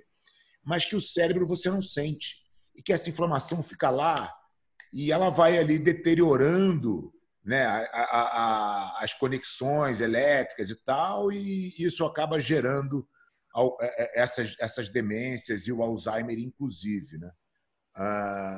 Você acha que isso faz sentido? Isso tem alguma relação real aí, ou você acha que é meio fantasia? Tem sentido, Fábio, porque tudo que você faz de rotina, né, ele vai surtir seu efeito dali 20 anos, 30 anos. Agora, eu acho precipitado, né, você simplificar as coisas assim, porque primeiro você está desprezando o que é o potencial genético daquela pessoa, tá? Segundo que você está fazendo uma análise que é muito complicada, porque as pessoas falam, não tinha Alzheimer 40 anos, 50 anos atrás. Então, mas 50 anos atrás o pessoal morria com 50 anos, né? Então Sim. não tinha O tempo de ter Alzheimer não Alzheimer, chegava, claro. né? Se você for olhar o que era a expectativa de vida, do homem na época do descobrimento do Brasil, por exemplo, se você fosse para o que seria a classe média, a média da população era 30, 40 anos, né? Só as pessoas mais ricas que tinham os melhores cuidados que chegavam ali nos 50, talvez 60 anos de idade, mas era raro, né? Então não chegava, né? Então tem doença que a gente está fazendo o diagnóstico agora porque a gente viveu o suficiente para ter, né? Então a pessoa fala assim, porque eu não queria ter Alzheimer. Eu falo, olha, se for para viver tanto para chegar nisso, eu gostaria, né? Eu vejo as pessoas. Eu lembro que uma vez eu vi uma entrevista de um senhor, né, e que a repórter ela fez uma pergunta que é uma pergunta idiota, quase igual aquele raspa, raspa, raspa, né? Ela virou para ele e falou assim: o senhor não acha ruim envelhecer? Aí ele falou: minha querida, é que a outra opção é tão mais pior que eu não ligo. Porra. É isso mesmo. Mas inflamação é uma linguagem universal do corpo, né? A primeira resposta que você tem a qualquer modificação de ambiente é uma inflamação. Exercício inflama. Tipo, a alimentação, quando você jejum inflama, falta de excesso de alimento inflama. Então, você tem que coordenar o que é uma inflamação boa do que é uma inflamação ruim. Existe isso. Segunda coisa que você tem que pensar, né? Quando você seleciona determinados alimentos, você tem efeitos metabólicos desses alimentos. Então, por que teoricamente o açúcar faria isso? Porque você consegue ver uma coisa, você consegue medir a alteração de glicemia, você consegue medir a alteração de resistência periférica à insulina, Roma beta, hemoglobina glicosilada, tá? Então você detecta isso. Agora, quais são as modificações que o seu corpo sofre quando você consome, por exemplo, um acidulante, um conservante, um flavorizante durante 30, 40, 50 anos? Talvez a gente não consiga detectar essas alterações. E pode ser que tenha algumas coisas que tenham alterações boas. Como que a gente vai ver isso? Né? E tem outras coisas que podem detectar alterações, que a gente pode ter alterações ruins, mas hoje a gente simplesmente não tem como detectar. Então, é uma simplificação muito grande quando você fala isso. Né? E, de certa forma... Claro que assim, o livro traz um monte de dados. Eu estou aqui dando um resumo extremamente cruel com o autor, né? Mas é só para tentar entender um pouco da ideia, mas acho que você explicou bem aí o conceito. Do Harari, tem algumas coisas que eu li a obra dele, né? O Homo Sapiens, Homo Deus, né? O que chama atenção é que quando você olha, por exemplo, o Sapiens, o Sapiens, aliás, né? Ele fala uma coisa que é o seguinte, que a ruína do homem começou quando ele deixou de ser catador-coletor. Que o fato dele se agregar, tentar dominar a natureza ao seu redor, fez com que ele sofresse as consequências disso. Ele fala que, por exemplo, ele defende esse exemplo, né, no Sapiens. Ele fala que quando o morador rural chinês ele resolveu plantar arroz para ter subsistência, em vez de caçar e coletar, ele deixou de ter, por exemplo, acordar de manhã e ter que procurar uma batata, à tarde caçar um coelho, à noite, sei lá, matar um cervo para comer a carne, ou um peixe para pegar a carne à noite e comer. Né, que era uma alimentação variada e, portanto, por ser variada, mais saudável. Para comer só arroz. E aí ele começou a ter diabetes, ele começou a ter obesidade. Né? A questão é que a gente teve uma mulher que foi agraciada com o prêmio Nobel, né, a Eleanor Ostrom, e essa mulher, ela, claro, né, sensacional, infelizmente já falecida, né, mas ela ganhou um prêmio Nobel, uma das razões pelas quais ela foi a única mulher a ganhar o prêmio Nobel de economia, né? Porque no trabalho da vida dela, ela mostrou que só existe evolução da sociedade quando existe especialização de tarefas. né? Não existe um piloto de avião médico e campeão de jiu-jitsu ao mesmo tempo, Fábio. Sim, Existe um difícil. campeão de jiu-jitsu, existe um É. médico, existe o piloto de avião, né? O que você é? Ah, eu sou médico, dentista e publicitário. Hã? Como assim? Tinha um cara aqui em São Paulo, muitos anos atrás, ele era faixa preta, ele falava que era faixa preta de 7 artes marciais. A gente chamava ele de 7 coisas. Quer dizer, o cara não fazia nada. O cara viveu bastante, hein, velho? Porra, 7 artes marciais. Eu nem sabia que existia Charlatão, 7. charlatão, porra, top. Eu nem sabia que existia 7 artes Pois marciais. é, o cara. Não, você tem que conversar com esse cara, velho. Eu tenho que conversar esse maluco rápido. Tem que ver qual que são isso. Mas, assim, e você vê no livro do Harari que ele faz essa crítica, mas, por exemplo, algumas coisas para contrapor a ideia dele, né? A gente tem exemplos contrários, que se não fosse a especialização do ser humano em suas tarefas, a gente não teria índice evolutivo. Então, tudo bem, a gente não teria infarto do miocárdio, tá, mas a gente morreria, por exemplo, de apendicite, né? Uhum. Imagina seu filho com 14 anos teve uma crise de dor na região baixa da barriga do lado direito, era uma sentença de morte.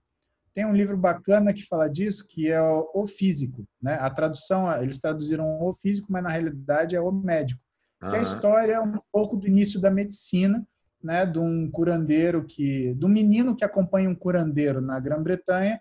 Ele decide que ele quer estudar medicina e falam para ele que o único lugar que tem medicina é uma madraça, né? Uma escola no mundo árabe. E ele viaja, ele cruza o mundo durante meses para tentar ser aceito na escola. E ele é aceito na escola por intervenção do professor maior, que ele acaba conhecendo por acaso, e o homem ensina medicina para ele, né? E qual que é o tabu do tempo? É a famosa doença do lado direito, né? Por questões religiosas, né? Não se invadia o corpo do ser humano. Então, não se estudava anatomia, né? Fazer necrópsia, né?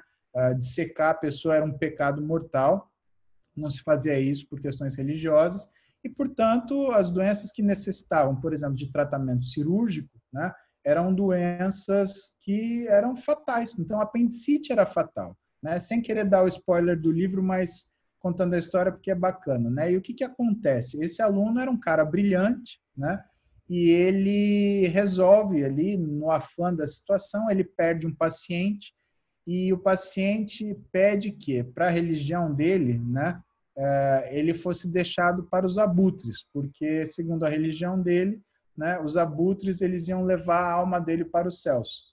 E ele fala, pô, mas que puta desperdício, né? Não vou fazer isso com o cara. E ele resolve dissecar o sujeito para aprender sobre o corpo humano. E ele começa a desenhar órgão por órgão. E ele observa muito atentamente o apêndice do sujeito. Por quê? Porque a mãe dele morreu de apendicite. Morreu dessa famosa doença do lado direito. Jovem, na Inglaterra. Aham. Foi como ele ficou largado no mundo, né? E aí ele olha, ele percebe que tem esse tal desse apêndice. E esse cara morreu dessa doença do lado direito. E ele vê que esse apêndice, ele comparado ao resto do intestino do sujeito, está todo deformado, né? E ele fala assim, bom, o que matou esse cara foi isso aqui, né? Quer dizer que se eu pudesse abrir esse sujeito e tirar esse negócio, né, eu conseguiria tratá-lo, ele sobreviveria. Fato é que os árabes eles já tinham processos de anestesia, porque eles já usavam extrato de flor do ópio há muitos anos, né? Então, você tinha analgésicos. E eles, por um acaso, né, tem um sujeito dentro da escola que persegue esse aluno, e ele descobre isso e ele é mandado para a morte. E como esse sujeito ele é muito ganancioso e muito arrogante, ele quer tomar o lugar do professor. Então, ele fala que o professor está envolvido. E quando eles vão pegar o sujeito para matar o sujeito, né, executar, né, eles têm um tribunal religioso lá, quando vão matar ele, né, o sultão falou, pode parar, estou mandando trazer os dois aqui. E o sultão está com a doença do lado direito. E eles estão à beira de uma guerra. E o sultão vira para ele e fala, não me interessa o que você fez, eu preciso de mais um pouco de vida. E aí ele olha para o menino, ele olha para o sultão, é uma ordem do sultão, se ele não fizer, o sultão mata ele. Ele olha para o professor falou, não olha para mim que eu não dissequei ninguém, né? Eu vou te ajudar a você fazer o que você tem que fazer. E ele faz a primeira cirurgia no sultão. E o Nada, que legal. sultão sobrevive. E fato que o sultão sobrevive para no outro dia deflagrar a guerra, né, e fazer a luta e defender o país dele. Só que era uma condição muito complicada, né, eles não tinham condição de vencer, e esse médico ele se vê obrigado a fugir com a mulher dele, e eles voltam para a Inglaterra. Mas ele consegue salvar a vida do sultão para o sultão liderar o exército dele e morrer com honra, né? Porque ele ia morrer em desonra, na cama, morto pela doença do lado direito, né? Então, de certa forma, a gente seria isso, né? A gente não Sim. teria infarto, mas eu, por exemplo, eu ia ter morrido, porque eu com 35 anos eu tive apendicite, né? Se a gente morasse, sei lá, beleza, tudo matinho, frutinha, cara, eu É. tinha morrido 5 anos atrás, Não, né? eu acho que essa teoria de tentar resolver o problema da humanidade sem evolução é meio inaceitável, assim, né? É meio indefensável, eu acho. Ele pode até tentar justificar, mas nem acho que ele defenda, né? Ele só contextualiza, né, no Sapiens. Inclusive, acho que o Sapiens é o melhor dos 3 livros dele, né?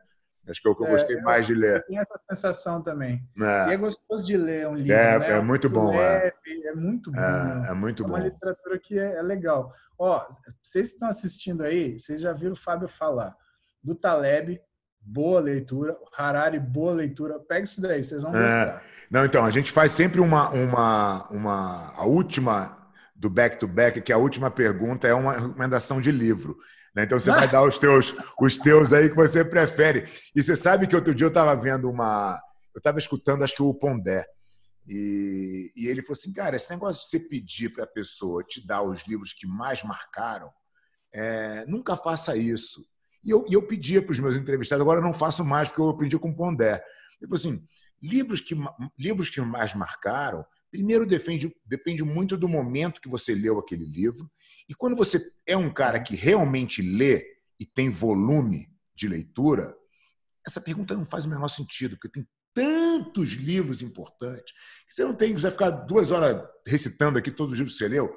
Não pergunta os livros que a pessoa quer indicar, entendeu? Então, Sabe eu, que eu, tem eu uma... mudei aqui a minha pergunta, entendeu? Legal.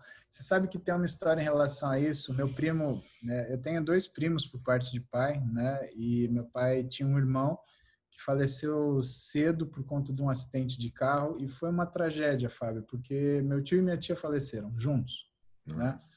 Eles estavam voltando de viagem, um motorista dormiu no volante, deu de frente com o carro deles, matou os dois, né? E meu primo, ele tinha 18 anos, o meu outro primo tinha 16 e ficaram na vida. E meu pai foi dar conta de tentar fazer o que ele podia, né? Meu pai em São Paulo, os meninos em Marília, aquela dificuldade tremenda, né? A nossa família pequena, né? Meu pai tinha só mais uma irmã e a gente fazendo o que podia, mas pelo amor de Deus, né? Era uma situação, era uma tragédia, né? É, Uma tragédia. E uma das coisas que o meu primo fez, o meu tio ele guardava os livros dele na ordem que ele lia. que legal. E o meu primo, ele se viu numa situação, eu lembro, eu tinha uns 13 anos, ele virou para mim, eu virei para ele e falei assim, e aí, como é que você tá, né? Eu olhava para ele, ele falou assim, eu estou fazendo uma coisa que eu acho que vai me ajudar eu trazer meu pai para mim. Eu falei, quanto você está fazendo? Eu tenho o exemplo do meu pai, mas eu não sei o que ele sabia. E eu não tenho como Aprender. avaliar. Mas eu tenho a estante dele e os livros estão na ordem que ele leu. Então eu estou começando a ler os livros e a gente vai ver. Fato é que mais ou menos um ano ou 2 anos depois, é uma estante razoável, Fábio, eu acho que tem tudo, né? Tem as provações que o cara é submetido, tem, né, o amadurecimento inerente, mas o fato é que o meu primo ele mudou, né? E ele mudou de um jeito meio que inesperado, porque o desespero deu lugar à segurança, ele desenvolveu uma sabedoria que, sabe, uma coisa é a pessoa se conformar, outra coisa é a pessoa aprender. E de certa forma, ele meio que ele desenvolveu essa sabedoria diferente e eu lembro que um dia ele tinha um ciúme danado dessa estante, né?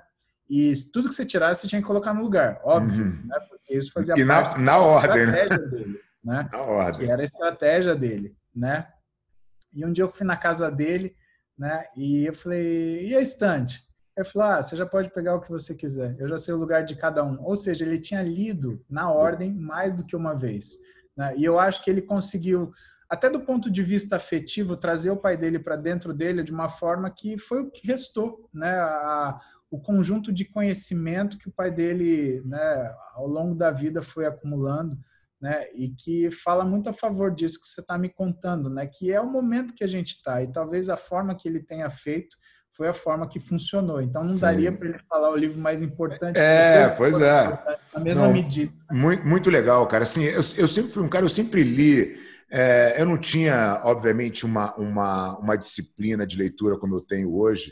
Eu sempre tive envolvido, sempre li até uma quantidade razoável. Mas agora eu tenho é uma das coisas que mais me dá prazer, assim. Tá no meu, assim, eu leio diariamente pelo menos 2 horas. É quase uma meditação, né, É Fabinho? quase uma meditação, cara. Eu faço meu treino de manhã, de 6h30 às 7h30, tem umas 2 horas da minha manhã, que é o horário mais calmo da casa. E aí eu faço a minha leitura ali antes de sair para o trabalho, né? E isso tem me dado essa quarentena. Agora eu até fiz um vídeo postando a minha lista, que as pessoas me perguntam: o que você está lendo? O que você está lendo? Eu fiz uma lista de livros que eu li na quarentena e eu li coisas muito legais. E assim, cara, eu realmente eu defendi isso desde o início da quarentena. Como é que eu vou sair daqui melhor, né? Que é um pouco da história do teu primo. Cara, o problema está aí, né? O que você vai fazer agora, né? Como é que você vai transformar esse problema numa oportunidade? Como é que você vai transformar essa situação e tirar algum aprendizado dela? É bem um livro do Ryan Holiday que é o obstáculo é o caminho, né? Obstacles the way. É exatamente isso, um pouco da filosofia estoica de, cara, o que está no meu controle e o que não está no meu controle não tem nada a ver com isso, e o que acontece fora do meu controle eu tenho que simplesmente me controlar em como eu reajo ao problema, né? Então o teu primo pegou esse super problema e falou, cara, como é que eu reajo? Eu vou botar isso tudo aqui de conhecimento para dentro, entendeu? Sim. Né? Então ele transformou uma tragédia que não vai deixar de ser uma tragédia, mas ele não tem nada para fazer a respeito, né? Mas ele transformou isso numa força motivacional para ele aprender um monte de coisa, né? E não só no lado afetivo, mas também no lado de conhecimento, né? Propriamente dito. Então, acho que leitura é uma bênção, assim. As pessoas têm que... Eu incentivo todo mundo, por isso que tem essa última do back-to-back, sempre é a dica do livro, porque as pessoas, lendo mais, elas ficam mais tolerantes, né? Você absorve mais conhecimento e volta para o que a gente estava falando no início, né? Você tem mais conhecimento, você é mais flexível, você entende que você não sabe, entendeu? Você está em busca de mais conhecimento, porque é uma coisa viciante, né? Quanto mais conhecimento você adquire, mais você quer, porque mais consciência de que você não sabe nada você tem, né? E a leitura também, o processo da leitura é um treinamento, né, Fábio? Porque ela é uma necessidade de quietude, é uma necessidade de raciocínio, é uma necessidade de passividade para você deixar aquilo te invadir, é um exercício de atenção, né? Então, o exercício da leitura é um exercício, é uma forma de você, entre aspas, se serenizar, né? Sem Eu dúvida. acho que tudo na leitura ele envolve isso. Então, quando os caras falam, tudo isso vai substituir, porque o filme, não sei o quê, ou então o vídeo rápido do YouTube que tem que ter 8 minutos, senão não prende atenção.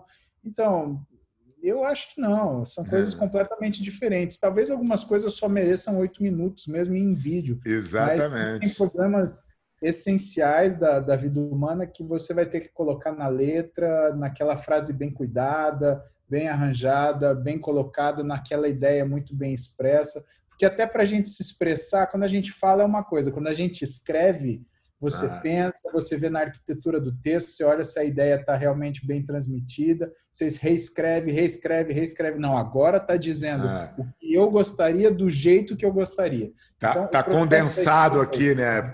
Eu não preciso de enrolação, né? Tá condensada a informação. Por isso, quando você pega escritores com muita qualidade, né, cara, você começa a ler, tem tanta informação em tão pouco pedaço de papel que a leitura ela acaba sendo mais densa, mais lenta, porque tem muita informação ali. E tem coisas que são vídeos de 8 minutos, né? Tem os livros que você passa batido que realmente tem informação mais rasa e tal. Mas a prática da leitura vai te dando esse entendimento, né? Esse conhecimento. Eu acho uma super terapia, né? Como você falou, é um exercício muito, assim, traz muitos benefícios e vem cheio de conhecimento, né? Não tem nada melhor. Pois é. Paulão, eu tenho uma curiosidade, cara. Pô, você é palestrante, professor, atleta, médico, você faz 500 coisas.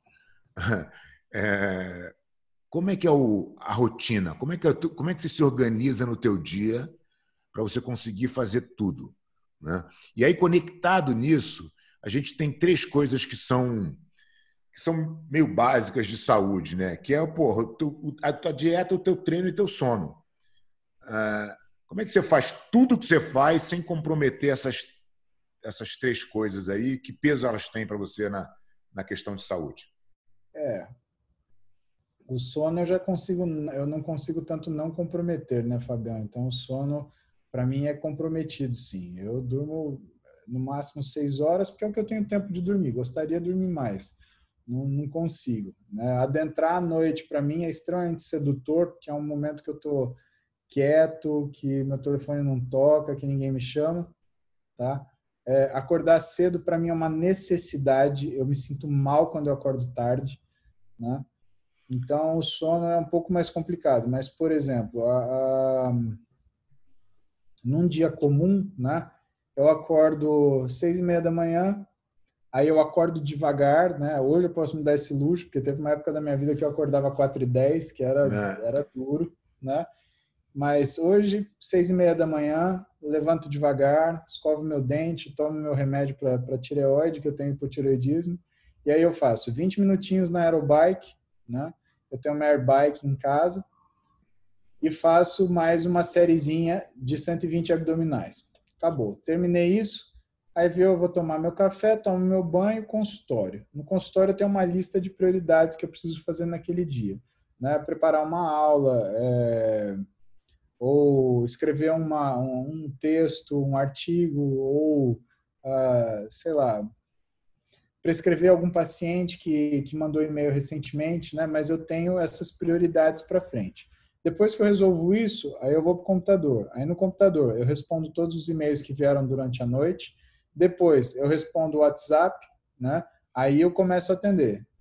Eu normalmente atendo sem parar, até de umas... eu começo a atender 9:30, porque eu estou fazendo tudo isso, né? Começo a atender 9:30, vou parar umas entre 7:30 e 8:30, depende do número de pacientes que eu atendo no dia, né? Exceto quando tem alguma eventualidade, né? E à noite é o horário que eu treino. E aí, Então, hoje eu tenho treinado... nesse tiro de atendimento, você almoça ou você não almoça? Eu não tiro um horário para almoço, Fábio. Eu como de pé mesmo na minha salinha lá, na minha copa que você conhece. Uhum. Quando não está descendo comida, eu tomo um whey e sigo em frente, né? Mas eu não deixo de me alimentar. Alimento eu não deixo de jeito nenhum, né? Gosto de tomar um cafezinho, sempre estou tomando um cafezinho, virou hábito. Uhum. E acho que para sustentar o dia, a base é isso, né? É refeição rápida, que 5 minutos eu resolvo, um cafezinho e segue adiante, para manter, né? E muitas vezes para manter o desempenho. Eu nem como porque estou com fome, porque estou com vontade, eu como porque eu tenho que comer, né? O que me faz valorizar mais ainda os momentos onde eu vou comer uma coisa diferente com a minha família para eu curtir, né? Um jantar com a minha mulher, ou então um almoço com meus Sim. pais, né? Aí a coisa, eu consigo valorizar muito esses momentos, né? À noite eu marco compromisso de outra sorte, então quando eu tenho uma entrevista para gravar, uma aula para dar, E normalmente o treino é a pedra que eu ponho em cima do dia, né? Então eu costumo treinar. Hoje eu treino das 9 às 10, né? Porque a academia está fechando às 10, mas às vezes eu chego a treinar até das 10 às 11, né? Porque aí realmente o treino ele vem fechar o dia. Treinar de manhã para mim já foi uma necessidade, mas é muito desgastante. Eu tenho uma perda de força gigante. Eu sinto um cansaço muito maior do que o normal.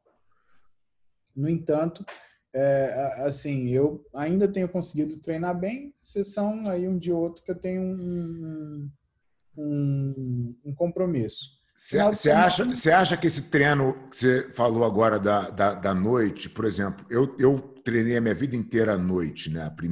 Na primeira fase aí. Era o treino principal da academia, era à noite, coisa e tal, ou no final da manhã.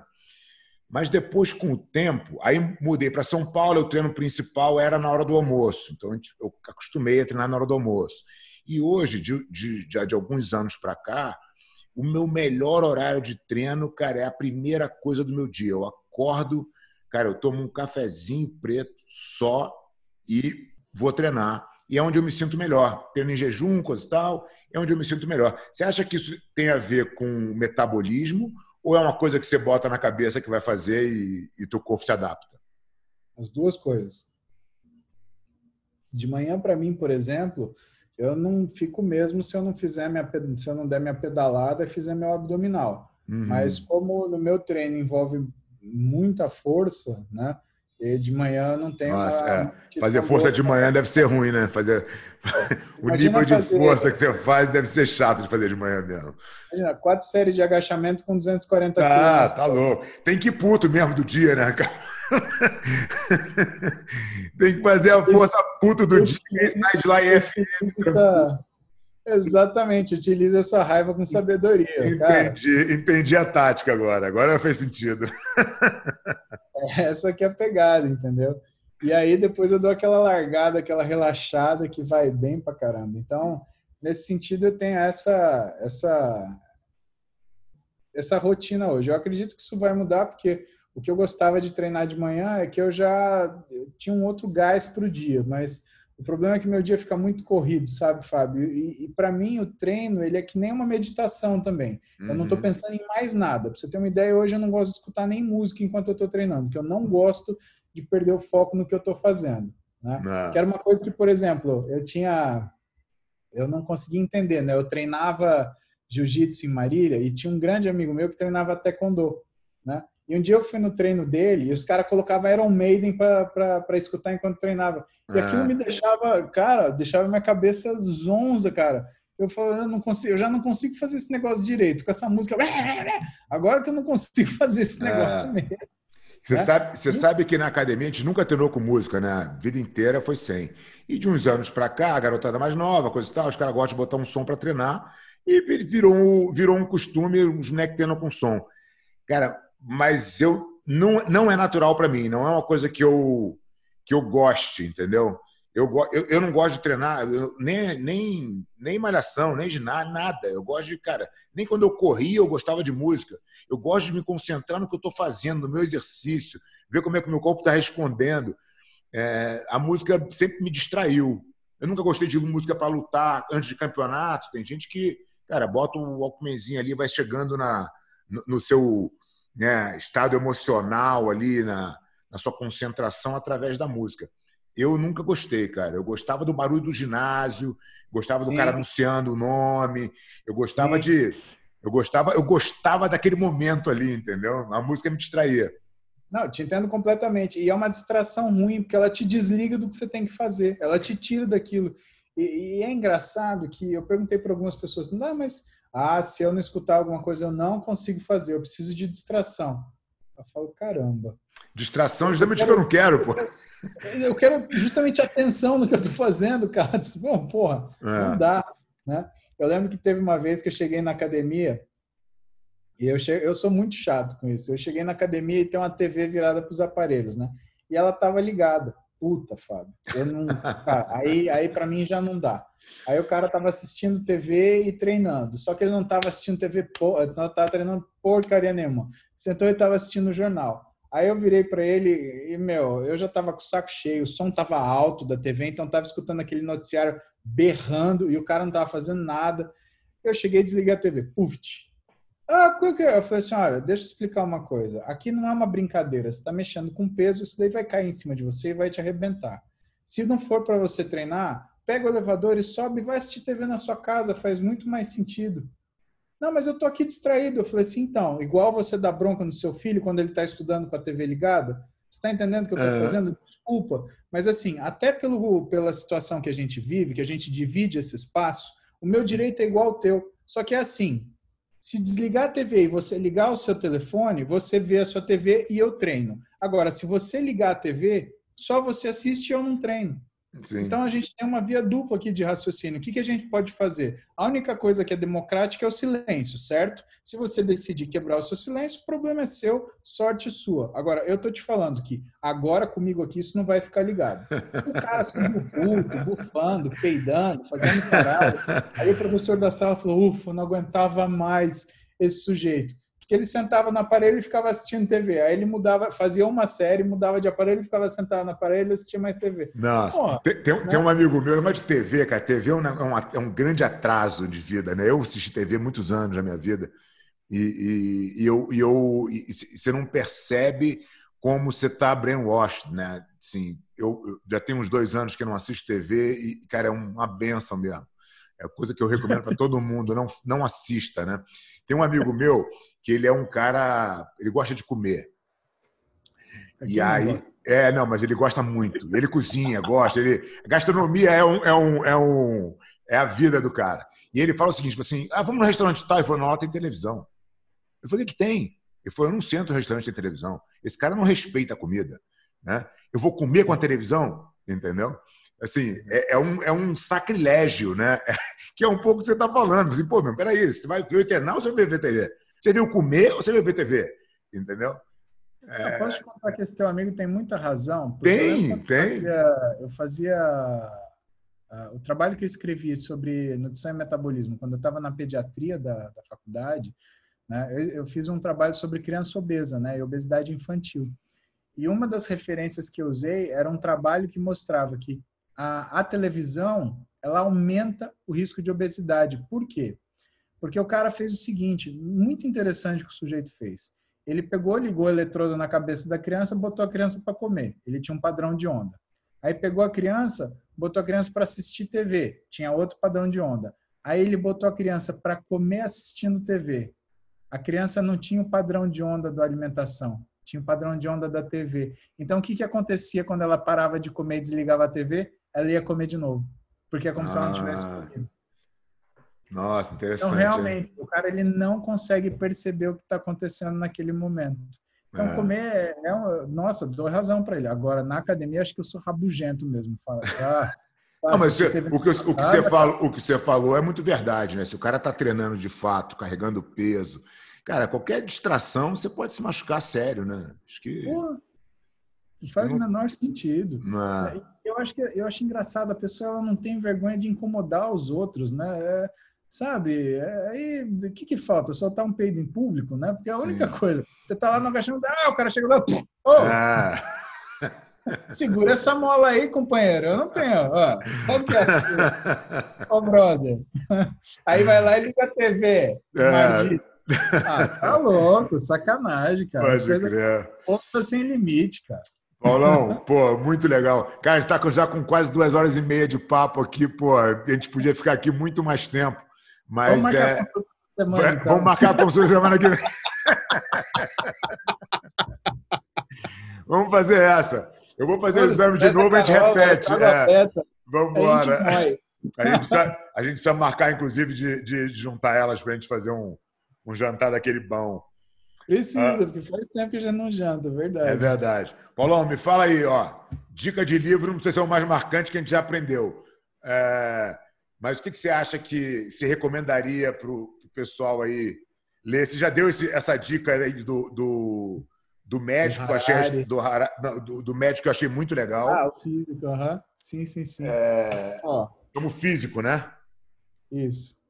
Eu vou marcar aqui, eu vou tentar botar no... O pessoal me pede para botar na descrição, Mas, pô, vocês estão assistindo o vídeo, vocês estão ouvindo o podcast. Preste atenção. O Físico, primeiro. Noah Gordon. Noah Gordon. Tá? Beleza. Então, o Físico é legal, né? A gente falou do Harari, a gente falou do Taleb. Agora, eu acho que a dica, eu vou te falar, Fabião, que é uma coisa que eu acho que ela tem que ser em cima daquilo que está faltando hoje. Eu acho que hoje predomina uma sensação de desamor. Uhum. Sabe? As pessoas elas estão ansiosas para arrumar alguma coisa para brigar, para ter alguma coisa para discutir, para ter alguma desculpa para criticar, para punir, sabe? É um negócio assim que essa coisa que a gente fala, né, dessa geração do mimimi, né, é isso.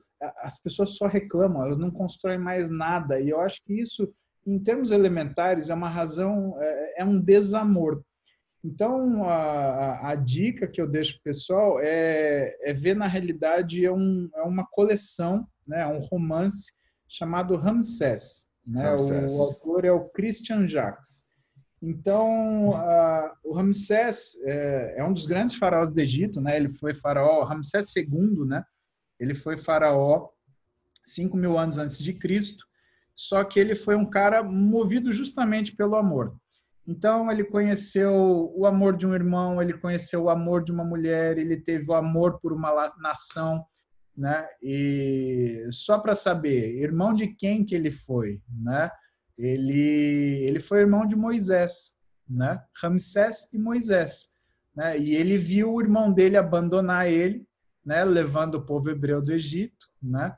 E continuou amando o irmão dele, né? Entendendo todas as razões e quando você vê o que ele construiu, né, o que foi construída, a paz com os persas, né, a relação com o povo egípcio, acalmar o coração das religiões, né, o que foi a diáspora, né, todas essas coisas, você percebe que foi um sujeito que ele soube ter amor pela vida, né, e ele viveu intensamente até os seus últimos dias, né, sabendo que o que ele tinha deixado também era um legado de amor, porque em determinado momento ele fica sozinho, né? A mulher dele, né, falece, né? Só que ele é um faraó, ele tem que ter filhos, né? Ele tem que ter sucessores, né? O que Ramsés faz? Ele faz uma declaração, ele dá cria uma lei que todas as crianças do Egito são seus filhos e que, portanto, todos podem ser eleitos, eles podem ser eleitos a faraó. Então, eu acho que não tem história de amor mais bonita que eu tenha lido, né? E que mostre como que quando você é guiado por essa... E não entenda do lado piegas, né? Entenda do lado... Não, do lado virtuoso, né? Do lado da virtude, né? Eu acho que é o ponto, né? Do mesmo jeito que você amou o jiu-jitsu desde os 13 anos de idade, eu amei a medicina, né? E pude enxergar no jiu-jitsu um caminho da medicina também, né? Por isso que eu lutei 12, 14 anos, né? Sinto falta hoje pra caramba, mas ainda vou voltar a ser seu aluno. Você vai me dar aula, seu viado. Você vai ver só. Essa é com certeza. Você tá achando que é só esse caso aí que você dá aula? Para você, ó. Vai dar aula para mim. 117 quilos. Tentando... Raspa! Raspa! Eu vou abraçar sua cabeça careca, eu vou chegar no... Raspa. Deus me livre. Só vou tomar aquele tapão na orelha. Mas eu acho que você estava aí descrevendo a história de Ramsés, que deve ser incrível. Eu vou botar na minha lista aqui. Eu li na mesma linha assim de grandes líderes, né? A história de Marco Aurélio é sensacional.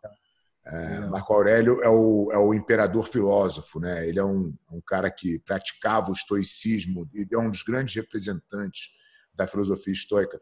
Eu li uma biografia dele, que é de um escritor francês, Peter Grimal, e depois eu li Meditations. O Meditations são escritos do Marcos Aurélio, mas que não foram com a intenção de publicar, não foi? Ele não estava escrevendo um livro, ele estava escrevendo pensamentos para ele próprio. E então são 9 capítulos, cara, de pensamentos e basicamente, cara, o que ele defendia como a essência principal é que você tem que agir em todas as suas coisas com virtude, né? Então ele tem uma frase, ele fala assim: se não é certo, não faça. Se não é correto, não diga, né? Se não é verdade, não diga. Assim, é virtuosidade, né? No sentido mais amplo da palavra. Um cara que foi um dos maiores imperadores, né? Roma teve 5 grandes imperadores, ele é um dos 5 grandes imperadores de Roma. Foi um dos caras que mais conquistou ao mesmo tempo, mas sempre com um olhar caridoso, né? Sempre com o olhar do todo, né? Do indivíduo, de ajudar todos. É muito legal e é bem na linha do que você está descrevendo aí de Ramsés. Eu acho que vale muito a leitura também. Peter Grimal, Marco Aurélio. Eu vou ler, a gente discute no jantar com as meninas. Boa, fechadaço. Então vamos trocar. Você lê Marco Aurélio, eu leio Ramsés e a gente faz aquele jantar caprichado. Paulão, pô, queria te agradecer demais, cara, teu tempo. Eu sei que você é um cara muito corrido, mas você é sempre tão solícito comigo em tudo. Um carinho enorme por você. Te agradecer muito aí pela tua contribuição de conhecimento para o nosso back-to-back aqui. Eu tenho certeza que a galera vai adorar esse papo aqui. Foi muito engrandecedor. Muito obrigado. Imagina, mestre. Teu convite é uma ordem, é uma honra. Obrigado eu. Foi um prazerzão. Que tarde boa de sábado, né? Obrigado. Valeu, Paulão. Forte abraço.